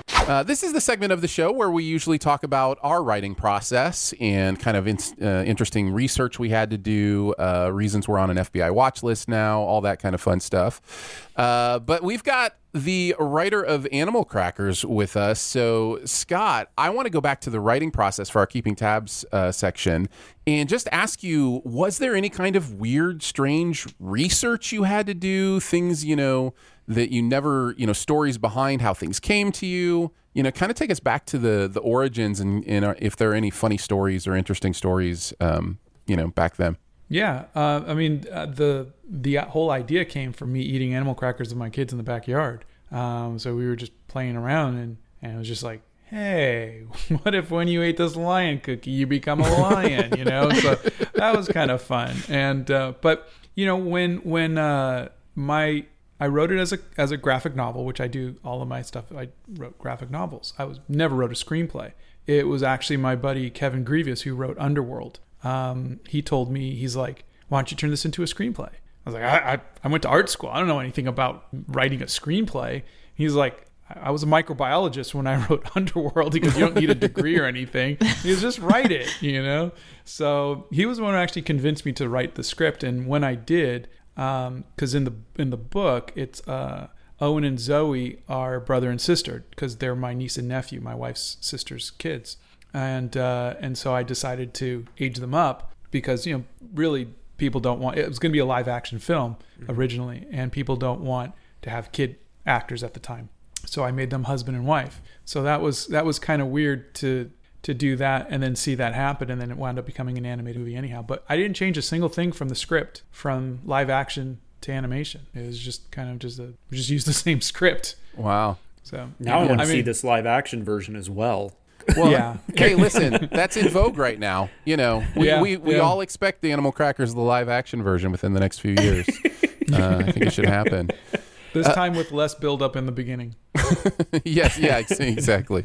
Yeah, we expect you to address every single thing mentioned in the Sins video for the live action. What you could do, though, you could turn it into 2 movies. You could have the prequel, and then there you go. Give it the Peter Jackson treatment. There you go. So did you do any, like, when you were writing, did you do any research into, like, animal behavior, like, that you wanted to have fun with, or, like, biscuit making, or... What happens to children when they ingest unregulated items that have them change colors and belch a lot? You guys have to warn me before I drink. Yeah, by the way. Thank you. There was only 2 times that I did research. The first time was when Ian McKellen said he'd do it. I got out a thesaurus, because there was no way I was going to let a Shakespearean actor read my 3rd grade level writing. That's amazing. I did that. And then when Emily Blunt came on board, I went back and I was kind of looking at the landscape, because this was 2015. I was kind of looking at the Me Too landscape. Mm-hmm, sure. And looking at it from a woman's point of view because what had happened was John was like, hey, my wife really thinks the script is great. And, he's like, do you want her to come in the movie? And we're like, yeah. And so, hey, you want to be in the movie? Yeah. That's how Emily came on board. Like, we didn't pitch it to her. John pitched her to us. So I kind of looked at it and went, oh, crap. And I looked at it from, as best as I could, from a woman's point of view, and went, she's just the wife. There's nothing here. And so I went back and I said, I've got to rewrite this with her as a living, breathing human being, because that is just, and so she became so much stronger throughout several more passes, where she was the one who took the initiative to go and save the circus. She's the one she and Mackenzie go and help save defeat Horatio.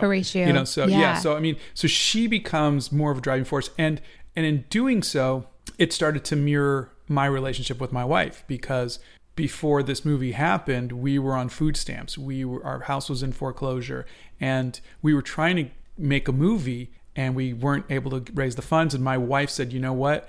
I will go back to work, and I will keep the house payments going. I will keep us fed while you figure this out. And so she went back to work for 3 years, and working odd jobs and working at Target or whatever she could to keep us afloat so we can make this happen. So it's always been a teamwork kind of situation. And so there was that moment. It took Emily Blunt to come on my movie, but there was this moment where I had to see how I was writing very myopically. I'm so glad you brought that up, because that was one of the things about that I had written in my notes I didn't talk about, was the choice to give her the circus, that she takes the reins and she makes it happen. I personally loved that. And I loved the little girl being able to, save the day at the end, against this big, chimera or chimera, depending on how you pronounce it. GIF. We can have that conversation later. But that's really a beautiful thing to be inspired by those that are coming on board, that you want to honor their perspective, and then also being able to fold in your wife too. That just makes me love it, even more. Oh, thanks. I mean, I really can't take. I mean, if anything, I feel bad for not seeing it initially, but sure, that's a part of growing up. I mean, I'm 51. I'll be 52 on Friday, but we're always constantly learning, constantly trying to become better people, and by seeing the world through other people's eyes, and that's one thing that art and writing definitely helps you do. It definitely, hopefully, makes you a better person, and I hope to be able to do that more, and take it and build on that. Happy birthday, really by the way. Yeah, happy birthday. Oh, thank you. It is a common thing too for someone to go, okay, well, if you're not going to do it, I'm going to do it, and then it takes them time to come around. Yeah, it just seemed like a really real thing to happen. Yeah, It was actually a point of contention, not in a mean way, but Tony Bancroft, my co-director, was coming at it from the Disney kind of I want to say conveyor belt, it's a production line kind of thing. It's the Disney way of doing things. It's what's called the hero's journey. Right. And so he wanted it to be, we've got to get rid of the beginning. We should start with Owen and end with Owen, and the whole thing should be about Owen. We got to make it easy for the viewers to know who the hero is, what they're doing, stay on them as much as possible, et cetera, et cetera. We don't need Binkley's story. We don't need Brock's story. We don't need Horatio's story. We don't need all this backstory. Or Bullet Man. Bullet Man had his moment. Yeah, exactly. But the thing is that that's a very Disney thing to do. And so I just, as I was watching how the world was changing, as I was realizing how my relationship with my wife mirrored Zoe and Owen, I was fighting for that on the sidelines going, oh, this is really what I want to do. And it was tough because Binkley goes from this shy, stuttering person to co-owning, the company. I wanted everybody to have their own arcs, and I wanted to make sure that the women had that were more realistic. And so it was just, and it wasn't that Tony was fighting me against that, because he has all daughters. He definitely wasn't fighting me from a chauvinistic point of view. But the status quo, the way that big studios like Disney work, is focus on the hero and that hero's journey concept. It's just refreshing to see something different, though, because we're trained for that.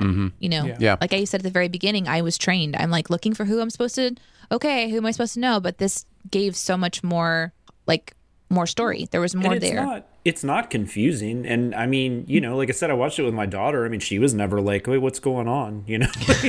It's not confusing at all. And yeah, like Danae said, the animation and the storytelling I liked a lot because it was different. And nothing against, Disney and Pixar, obviously, and DreamWorks even occasionally, they make very good movies, obviously, but it's nice to see something different every now and then. Yeah.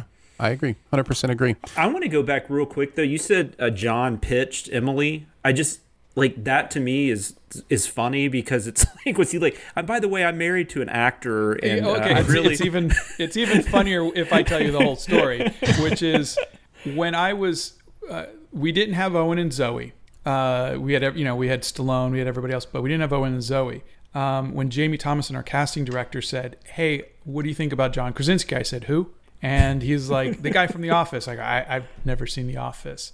He was in a movie, Leatherheads. I'm like, the one with George Clooney? Yeah. Like, which one? One of the football guys. I don't remember. Okay, well, trust me, he's funny. Okay, well, I trust you. And so we brought in John Krasinski. I flew out from Nashville to LA. I met with John, and he was fantastic. So we did the whole session, and he was amazing. We're like, okay, you're definitely Owen. Afterwards, it was when he's like, hey, he goes, my wife just absolutely loved your script. Just thought it was adorable. And I didn't know who he was married to because I didn't know who he was. So I was just like, oh, thanks. And I walked away. So fortunately, the mics were hot. And everybody in the room comes running into the studio. And they're like, wait, John. Yeah, and so I'm like, why are you pestering this poor man about his wife? That's just rude, So it wasn't until later I found that he was married to Emily Blunt. But yeah, so it was a little more embarrassing than I originally That'd be funny if he was like, my wife was interested in, would you be interested in her being in the movie? And it's more of like a pat on the head. Sure, buddy. Sure. I'm sure your wife is, I'm sure she's really talented, but I'll try my wife first and we'll see. Oh my God. That's amazing. I do wonder though, if oftentimes those famous people can appreciate that someone doesn't know who they are and gets to meet them on a different level. Do you know what I mean? Yeah. I don't know. Yeah. I think I was warned ahead of time not to tell John that I didn't know who the hell he was. So right. I don't think it came up in conversation. Well, trouble for you. He loves our podcast. Yeah, he's a big listener now. So I think so he's going to find out. Yeah, he's going to figure it out once this goes out. All right, let's move on to the comment section. I want to know what you're thinking. I appreciate your honesty. You're a real straight shooter. You are the ones who are the ball lickers. We're just going to take a look at the comments specifically from Animal Crackers this week, since we've got Scott with us hanging out. Scott, why don't you kick us off again as you went through the comments and answered them one by one, as you are wont to do. How did you feel about some of our comments? I thought they were great. I wound up writing a macro for explaining to everybody who had asked, what the hell is this movie? I've never even heard of it. So yes, you'll see the copy and paste of the guys did a Cinema Sins podcast of this, and you can see it here on Netflix and yada, yada, yada. But that was probably the most popular one, is what the hell movie is this? Why are you even doing this? I've never heard of it. So that was fun. I think I had a lot of fun just teasing some people, and because people were like, wait, is this really the official YouTube account? Are you actually the guy? Like, yeah. But my favorite here, I brought it up. My favorite conversation with somebody was this guy named Metro said, this movie was so boring, I put it on, fell asleep, and forgot I ever watched it. To which I replied, well, glad we could help you get some sleep. He responded, what the hell? It's the Animal Crackers movie. To which I wrote, that's right. It's the movie. Now go back and watch it and love it. Love it like you've never loved a movie before. And then he responded, I'm signing into Netflix at an alarming rate to experience the film Animal Crackers and fulfill my life's purpose. So I thought that was a fun That's awesome. interaction. Oh, that is so great. I envy that you have the stomach to go through YouTube comments and answer all of them. I wish I had that. I've found that 99.9% of the time, once people realize that they're speaking to the creator of the thing, and as long as you come in with a thank you, they almost always change their mind. I mean, I can't count. Actually, give me a second. I can. If I go to our YouTube channel and I look at our trailer, we have how many thousands of 8,000 comments on this. So we have 8,000 comments. I've responded to every single one of them. So I have found with every single one of those, because there's, I would say, a third of those comments are, this sucks. This is, this is the worst. This looks like it. And I've responded to every single one of them. And I think every single one of them has responded to me saying, you know what, actually might not be so bad. I'll give it a shot. And so it's just, I take the Mr. Rogers approach. Mr. Rogers' Neighborhood is just show them some kindness, show them that you're a human being. And this is my film, and I answer all the questions. And I just found that it's not a cure-all. I mean, there's just people who are just trying to be trolls. But for the most part, you can find people's humanity by just giving them a chance. Yeah. I think many times they think they're being funny. They think they're, this is what you do on YouTube and, that kind of thing. And no, I am completely with you. And I really appreciate that about you. I think that's really cool. That's very cool. Danae, what about you? What were some of your favorite comments? Well, I only chose one this week because I'm going to obey the rules of our show. Okay. Sounds good. This one comes from Pilot Yoda, who says, did you notice that the sign on the manure farm was B. Tannen, as in Biff Tannen from Back to the Future? The guy who kept running into the manure truck? I can't believe that didn't get a mention. And I thought I'd bring it up and see if that was intentional. Oh, absolutely. There's no way to do that accidentally, I don't think. So it was definitely a nod to Back to the Future. Yeah, we did the outtake on that too, didn't we? In the outtake package at the end? I think so. Yeah, I think it was brought up, at least referenced. Jonathan, what about you? I just picked, this is a movie you can definitely watch while you're high. I thought that was hilarious. And now I'm really curious what you commented on that with. Oh, yeah. Well, a couple people had mentioned, I'm sure the writer was high when he wrote it, too. So, I said no, but it probably would have helped. Yeah. Well, I'm just wondering, is there a movie you can't watch while you're high? Like, I'm trying to, not that I'm an expert, but. Oh, man, I will never forget the first movie I ever saw when I was high.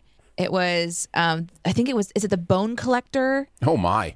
With Denzel Washington? Yeah, is it Denzel? And he's he's in the bed, he's quadriplegic or whatever, yeah. Oh, what's her name? Angelina Jolie. Thank you. This is why I love not having to have a brain myself and come up with this stuff. All I have to do is just do the. I watched that movie. It was the first movie I ever watched high, and I swear to God, I spent the first 20 minutes convinced that I had already figured the movie out because I was just like, well, I know exactly what's going on. I've got galaxy brain. I had galaxy brain. Like my mind is open up to the universe and I'm watching this mystery and it was incredibly intense. It's amazing. I don't recommend it, actually. It was exhausting.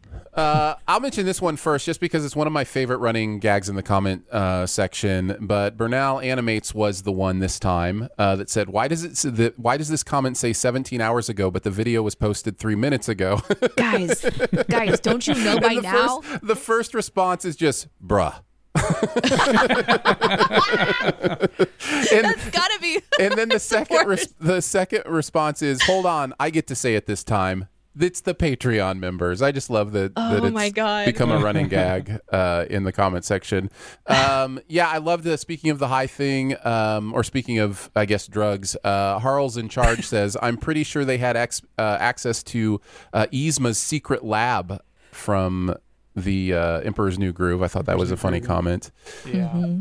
And then Triple G says, I'm not wasting my time asking you a question you've answered in an interview. I'm asking you the hard-hitting question. What is your favorite animal? So, Scott, the hard-hitting question has been asked. What is your favorite animal? I already answered it. Yeah, what did you say? I said a cheetah, the fastest land animal. Nice. That's a good choice. Yeah. That's a good choice. Very nice choice indeed. Well, there you go. If I had one question that we haven't answered so far that I think I might regret not asking, that's a little bit morbid, is what happens if you eat a people cracker that's not your own people? Do you become that other people? Yeah, that's why it's Chesterfield mentioned at the offers. end.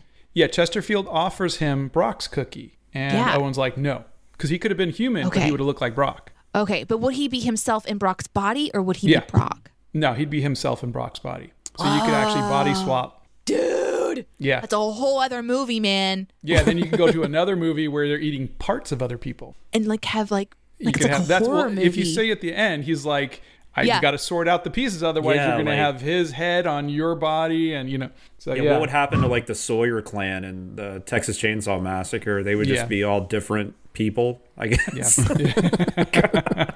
That's a horror spinoff right there. Okay, I just wanted to make sure I understood the rules. Well, and what animal crackers do you prefer? The animal you said the ones you ate out in the yard with your kids. Barnums thank one, you. Yeah. Those are the only ones. That's they got a little bit of a crackers. lemony flavor. Yep.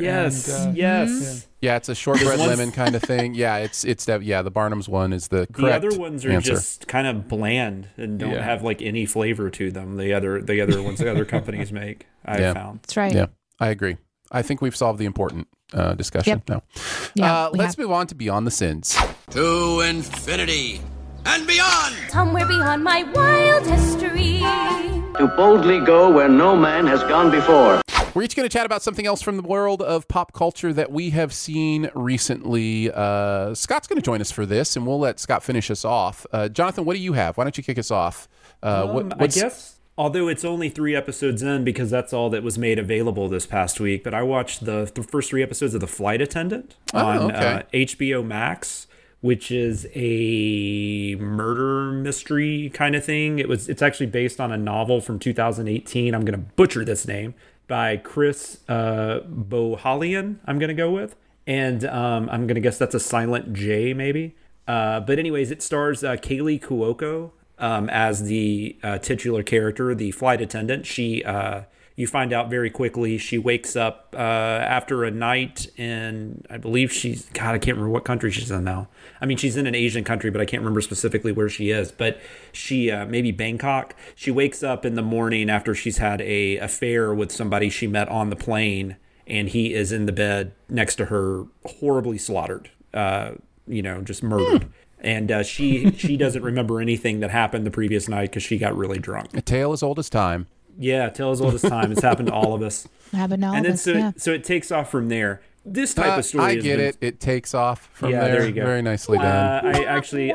I feel like Danae now because I didn't mean to do that. That's all right, Jonathan. You're just very plain spoken. I get it. I understand. This story's been told a lot. Like there's the Jane Fonda movie, The Morning After, and I feel like this story's been told a lot. But what's really cool about this, what I'm loving so far about it, is that Kaylee Cuoco is so good in this. Is it a I hope comedy? I'm saying her last name right. It's not. Which it's interesting because I read the book, and the book is straight up thriller. The show is still very much a mystery thriller, but she definitely brings her own kind of acting to it. So it definitely, you know, I've only really seen her in The Big Bang Theory. I haven't really seen her in much else. I know she was in that show, John Ritter's last show, The 8 Simple Rules, but I didn't watch that. But she's I don't know if quirky is the right, I guess maybe kind of quirky. You know, she's definitely got that type of thing going on. So there is a little bit of dark humor in it, I would say, because just her reactions to everything that's going on is it's just such an insane situation. And then the show also does this thing where, who is it? Michael Huisman, is that how you say his last name, from Game of Thrones? I'm not sure. And The Haunting of Hill House. But he plays the guy who gets killed.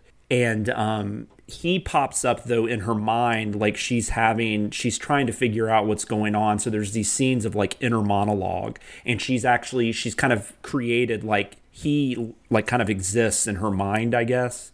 And she's having conversations with him, trying to figure out what's going on, which is definitely not something that's in the book. That's something they just have in the show. But it's I don't know. It's really interesting. I think her performance and the use of that makes this a little different than your standard variation of this type of mystery. Josiah Mamet's in it from Girls, David Mamet's daughter. I already said Michael Huisman, Rosie Perez, T.R. Knight from Grey's Anatomy, Griffin Matthews from Dear White People. He's really good in it. It's really fun so far. It seems to pretty much be following the book, but like I said, there's a few different things, so I'm not sure how they're going to go with it. And like I said, I've only seen the first 3 episodes, but they were a lot of fun. I really enjoyed myself with it. So that was my recommend. That's a recommend for me. Flight Attendant on HBO Max. Cool. Danae, why don't you go next? Okay, but first, I am having a little bit of a freak out moment. Okay. And I just need to go on this real quick side quest Are you journey coming down? for a second. Are you coming down from a high? Is there? No, okay. I don't do that anymore because I know enough. it's illegal and I can't without getting in big trouble. But listen, I just realized something and I'm going to have a little bit of a freak out. The Dreamland Chronicles? That's you? Yeah. Holy fucking shit. You don't even know, my heart is racing right now.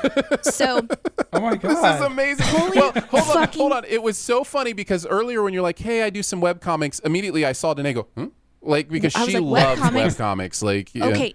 No, I'm freaking the fuck out right now. I am too now. I'm kind of sweating. Okay. If there's one thing I can thank you, fucking love it.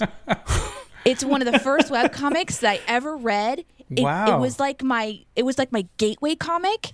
I was introduced to it when I used to work at this call center where we used to have downtime on our calls. And so this guy that I worked with was like, you should get into webcomics. I'm like, I love comics. And he's like, get into webcomics. They're on the web. I'm like, of course they're on the web. Why wouldn't I have thought of that? And so we had this thread that we kept together, this spreadsheet on Excel that just had all these links to all these webcomics that we would read. And so he sent me some of the ones that he liked. I started to find some. And Dreamland Chronicles was one of them. Okay, so then all of a sudden, I'm Googling it. I'm like, webcomic. Okay, which one is it? And then I started to shake. My hands are shaking. I'm not even kidding. And then I'm like, oh my God, I haven't gone there in so long. And then it's being redone right now. And then, oh my God, they were at the beginning of the fucking movie. And I saw them and I was like, why do I know that? Where is that from? And it's from that. Okay, That's sorry. Amazing.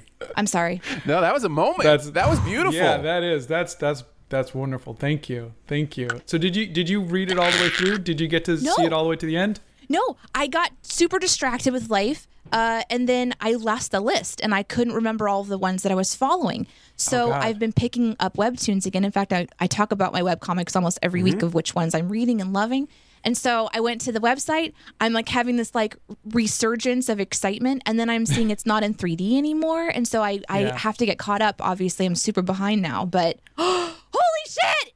I'll send you the entire, because I finished the series in 2016. So I will send it to you as PDFs. And if you want, I got books too and toys. Okay. So. Oh my God. Okay, I'm kind of glad I didn't know that it was you because I think I probably would have been 70 times more freaked out to see you today. Well, thank you. That was just kind of shocking, though. So I'm cool. Yeah, you're like the writer, director, creator, and everything of this animated film on Netflix. But you're the Dreamland Chronicles. This is the first time all the talk about Animal Crackers and Sylvester Stallone and Emily Blunt. This is the first time anybody's ever brought up the Dreamland Chronicles. So I did forget though. Can I ask him a question real quick today? I did want to ask you what exactly you did on Free Enterprise, because I saw that I'm a huge Star Trek guy, and I saw that was in your IMDb list. I'm also a fan of Mark A. Altman. I've read all of his stuff. Yeah, Mark and I were old friends, and we'd work on a couple Star Trek comics together, and we just became fast friends. And we were working on a comic book together, and he needed his company logo or something. I did a logo for the movie, and so that was it. I didn't do really. It wasn't anything spectacular. Because your name sounded familiar. Are you on any of his podcasts? No. Okay. We've spoken maybe once or twice over the last 13 years, but once we moved from Los Angeles 13 years ago, just because we would see each other weekly we did volleyball in Manhattan Beach. So we would drive down and play volleyball together. So it was kind of like the volleyball scene in Free Enterprise is a real thing. Yeah. And so Well, that was amazing, Danae. So part A of your Beyond the Sins is Dreamland Chronicles. Go read Dreamland Chronicles. Go check it out. Okay, I was going to talk about Magic Soda Pop. I'll save that for next time. Go read for my web comic Lovers. You can go to so now I'm on Amazon and I'm seeing that I can the old 3D ones, the originals. Are those all on Amazon? You can get them all then on Kindle and and that's the entire thing. Okay, so I'm seeing the imagery of a dragon, and I'm like, okay, I remember that. So I know I was at least in book 4. So anyway, go read that. We'll talk about my other web comics later. And it's been redone. It's been redone with new art, which really, really, Tracy Bailey is just an amazing. She's just you'll read it with new eyes, and we actually have it up on Patreon. We're on chapter 4 right now, but she's amazing. TheDreamlandChronicles.com. Read along with me, and then we can talk about it on Twitter and Discord and all the other places you guys message me about your love of webcomics, just like I love webcomics. Well, so that's what I'm going to talk about today. I forget everything else. That was amazing. That is one of my favorite moments of all time. That was beautiful. Yeah. That was really amazing. I can't imagine what that feels like to have that rush of gratitude and nostalgia and all that at the same time, where you're have this revelation that the person you've been talking to for an hour is one of the people who created something that meant something so deeply to you. And that's awesome. That's really cool. It's even more amazing from my point of view. Yeah. So. I'm fighting back tears because I'm wearing Stop makeup. Because then I'll start crying. Okay. We can all cry. If I can cry, then you can cry, and then we all can cry. To quote Stallone. Well, unless you had something to do with the recent movie The Nest, I'm not going to have a similar moment to Danae. Oh, I've heard about this. Is that what you're talking about? Yeah. I got a chance to see The Nest recently. In fact, I think it's out now, available for streaming, at least for rental. But this is a really interesting thriller ?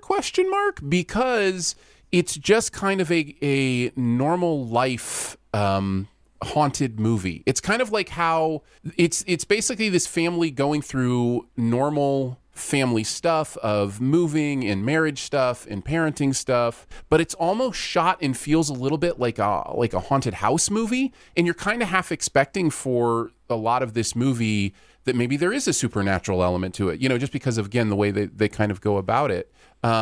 But it is not a movie that you should go into passively. I think it's a movie you're going to want to kind of give yourself to if you're going to enjoy it. Personally, it is not my type of movie at the end of the day, but it is definitely something that I can see you enjoying. Jonathan, I think you may specifically really enjoy this movie just for the tone and the performances and that kind of thing as well. So cool. Well, and I love Carrie Coon. So yeah, she's incredible in it. And again, you've got Carrie Coon and Jude Law playing the couple at the center of this, and they're both so good in it, make it so authentic, so believable that even though I found the movie to be a little below my pace, that I was still interested just because those performances were so good and I bought into it. No, yeah, this totally sounds like a movie I would love, and everybody else would be like, "No, the movie's boring." Yeah, no, you're right. You're not wrong. You're absolutely not wrong. But yeah, so you might want to check that one out. And if you too are like Jonathan and enjoy boring movies, you can check it out as well. It is it's slow burns is the correct thing to say. It is definitely a slow burn, and I will say when this movie came to an end, my looking back on it, I have a higher estimation of it than while going through it. It went somewhere that I really appreciated by the end. And so there have been a couple movies this year that have done that. What was the one that was a metaphor for aging and... I haven't seen it, but I think it's Relic, right? Yeah, Relic did that to me, where I just really didn't enjoy the movie at all until I realized what was going on and with the metaphor at the end, and then in hindsight was like, man, I gotta appreciate this movie and what it's doing. So yeah. Anyways, that is The Nest if you want to check it out. What about you, Scott? What do you want to let people know about?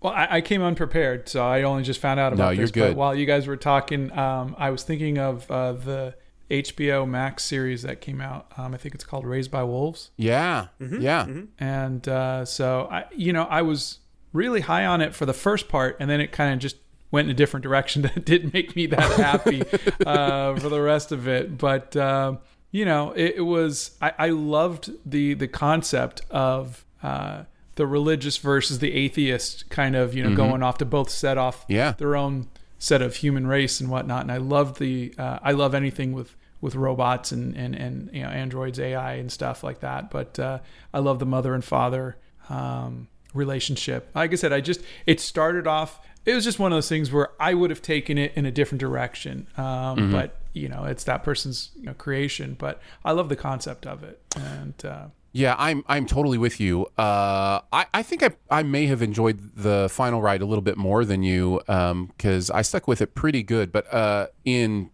chorus with what you're saying, that pilot is just astonishing. Yeah. It's so well done. And I mean, it's Ridley Scott, right? Didn't he direct that? So yeah, that makes a lot of sense. It feels very Alien. Feels like it could be from the Alien, kind of the new Alien universe idea. But yeah, that's a good recommend. I enjoyed that quite a bit. He could be using some ideas he has, because I don't think he's necessarily. I don't know that he's going to get to continue the Alien.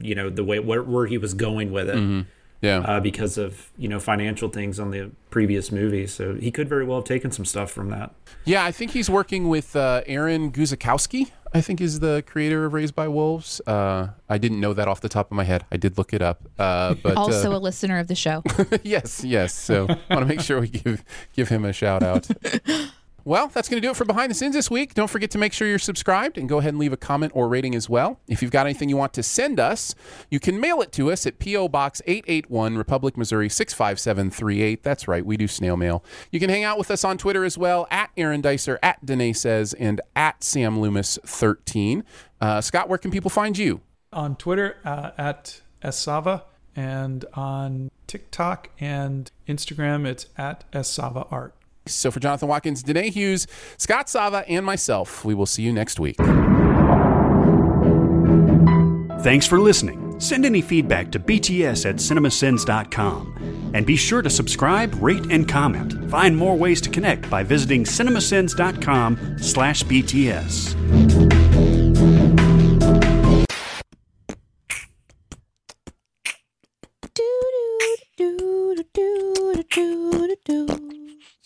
His phone died. His phone definitely died. I'm sure of it. Does he know anyone's phone number? Well, that's what I'm saying. He would be able to figure. He knows where you live. Right, yeah. He knows how to send an email. I'm not sure that the next generation knows how to send emails. I'm not even kidding. The conversations I'm having with Iris are a little different. This morning I opened up Instagram and I showed her a picture of Sophia Pagiantelli. I can't remember how to say her last name. The model. The unibrow model? Yeah, the model that has a really thick unibrow. And I showed her a picture and I said, "Isn't she beautiful?" Iris looks at it and she's like, I don't think I like her face. Mm-hmm. And I said, oh, really? What is it about her face that you don't like? She thought about it and she said, her eyebrows. I don't like them. They're really big.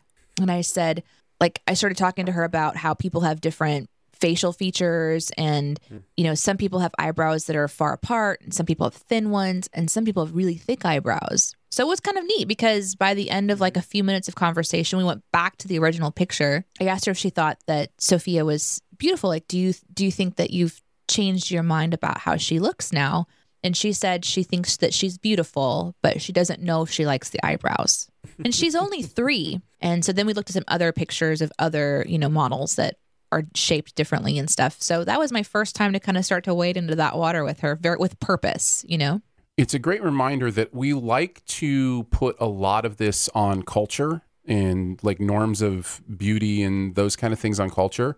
But there is a very primal human thing of different. That looks different than I've seen. That looks different than most people I know. And that different is bad. There's something built into us that is just like different is bad. And we have to fight that. We have to train that out of ourselves in a lot of ways. So no, I think you're doing good work. So we're watching the Thanksgiving parade and then it would cut to commercial. And she says, oh, I don't like this part. Go back to the parade. And I said, oh, Iris, this is the commercials. And when we watch live TV, there's commercials. And she says, I don't like these. And I said, no, baby. These are people, every single time you see one of these, they're trying to manipulate your emotions to purchase something. My mom and my dad are there. They're like, And then all these different products are popping up. And one of them was just a real brief, split-second Dorito bag. Instantly. Can I have some chips? Mm-hmm. Instantly. And I said, honey, you're being manipulated. I think the weirdest thing for me is that I love to watch cooking shows, which is like one gigantic long commercial for cooking and delicious food that you want. But like if you wanted to eat Great British Baking Show style food, you'd have to go to a patisserie or something. And of course, that's not going to happen. Or you have to know how to make it yourself. Right. And I could figure that out. But instead, what I do is I will eat like toast and a fried egg, which I can make really, really well. And I'll watch a cooking show and feel good about myself and judge I even judge their cooking sometimes. Like, oh yeah, you shouldn't have put that was way too hot to put in that mixture. Those eggs are going to curdle, you know, like I know what I'm talking about. No, I'm doing the same thing. We are binging Top Chef. We're through season 9. We just started into season 10.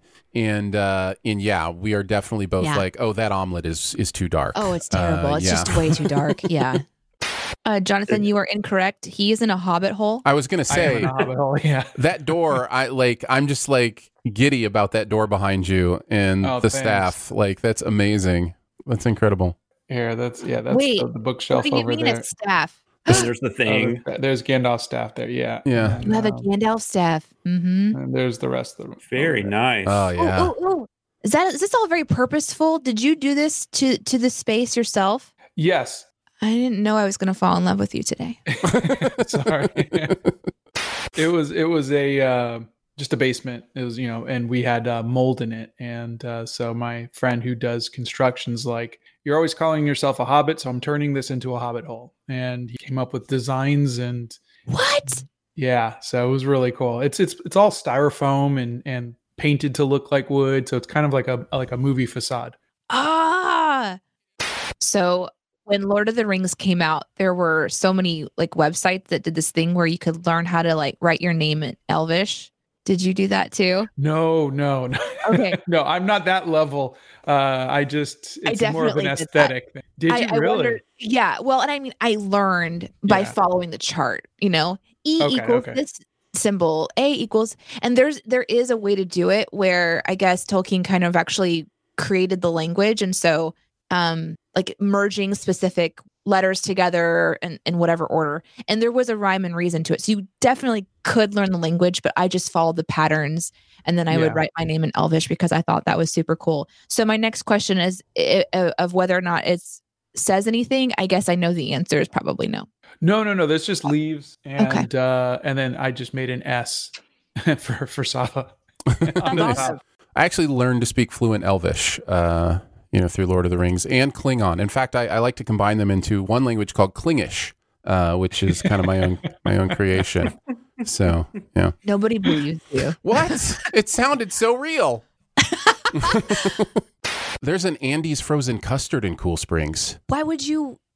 Why? Because Andy's frozen custard is the best frozen custard ever.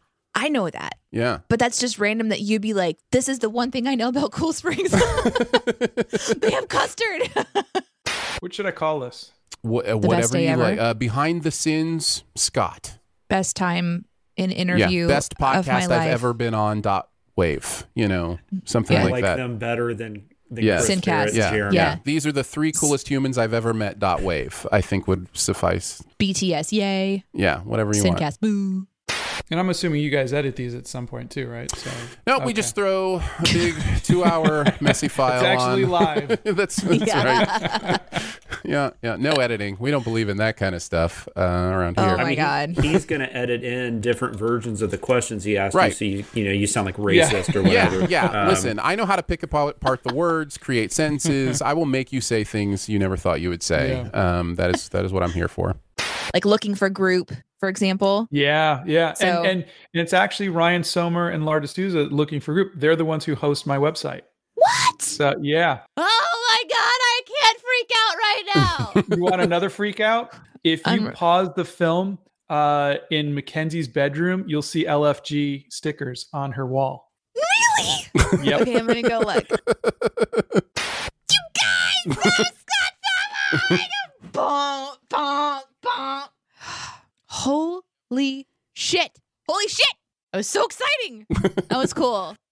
I really love just being able to talk to him and say thank you for like making that happen like that. I'm glad I got to say that. But then like the extra shit that he starts throwing at me, send me your address. Let's play D&D. I don't know how to process that right now. So I'm going to go just take a quick lap around the house, stretch, and then I'll be right back. Okay. Right on. Whew. Oh my God.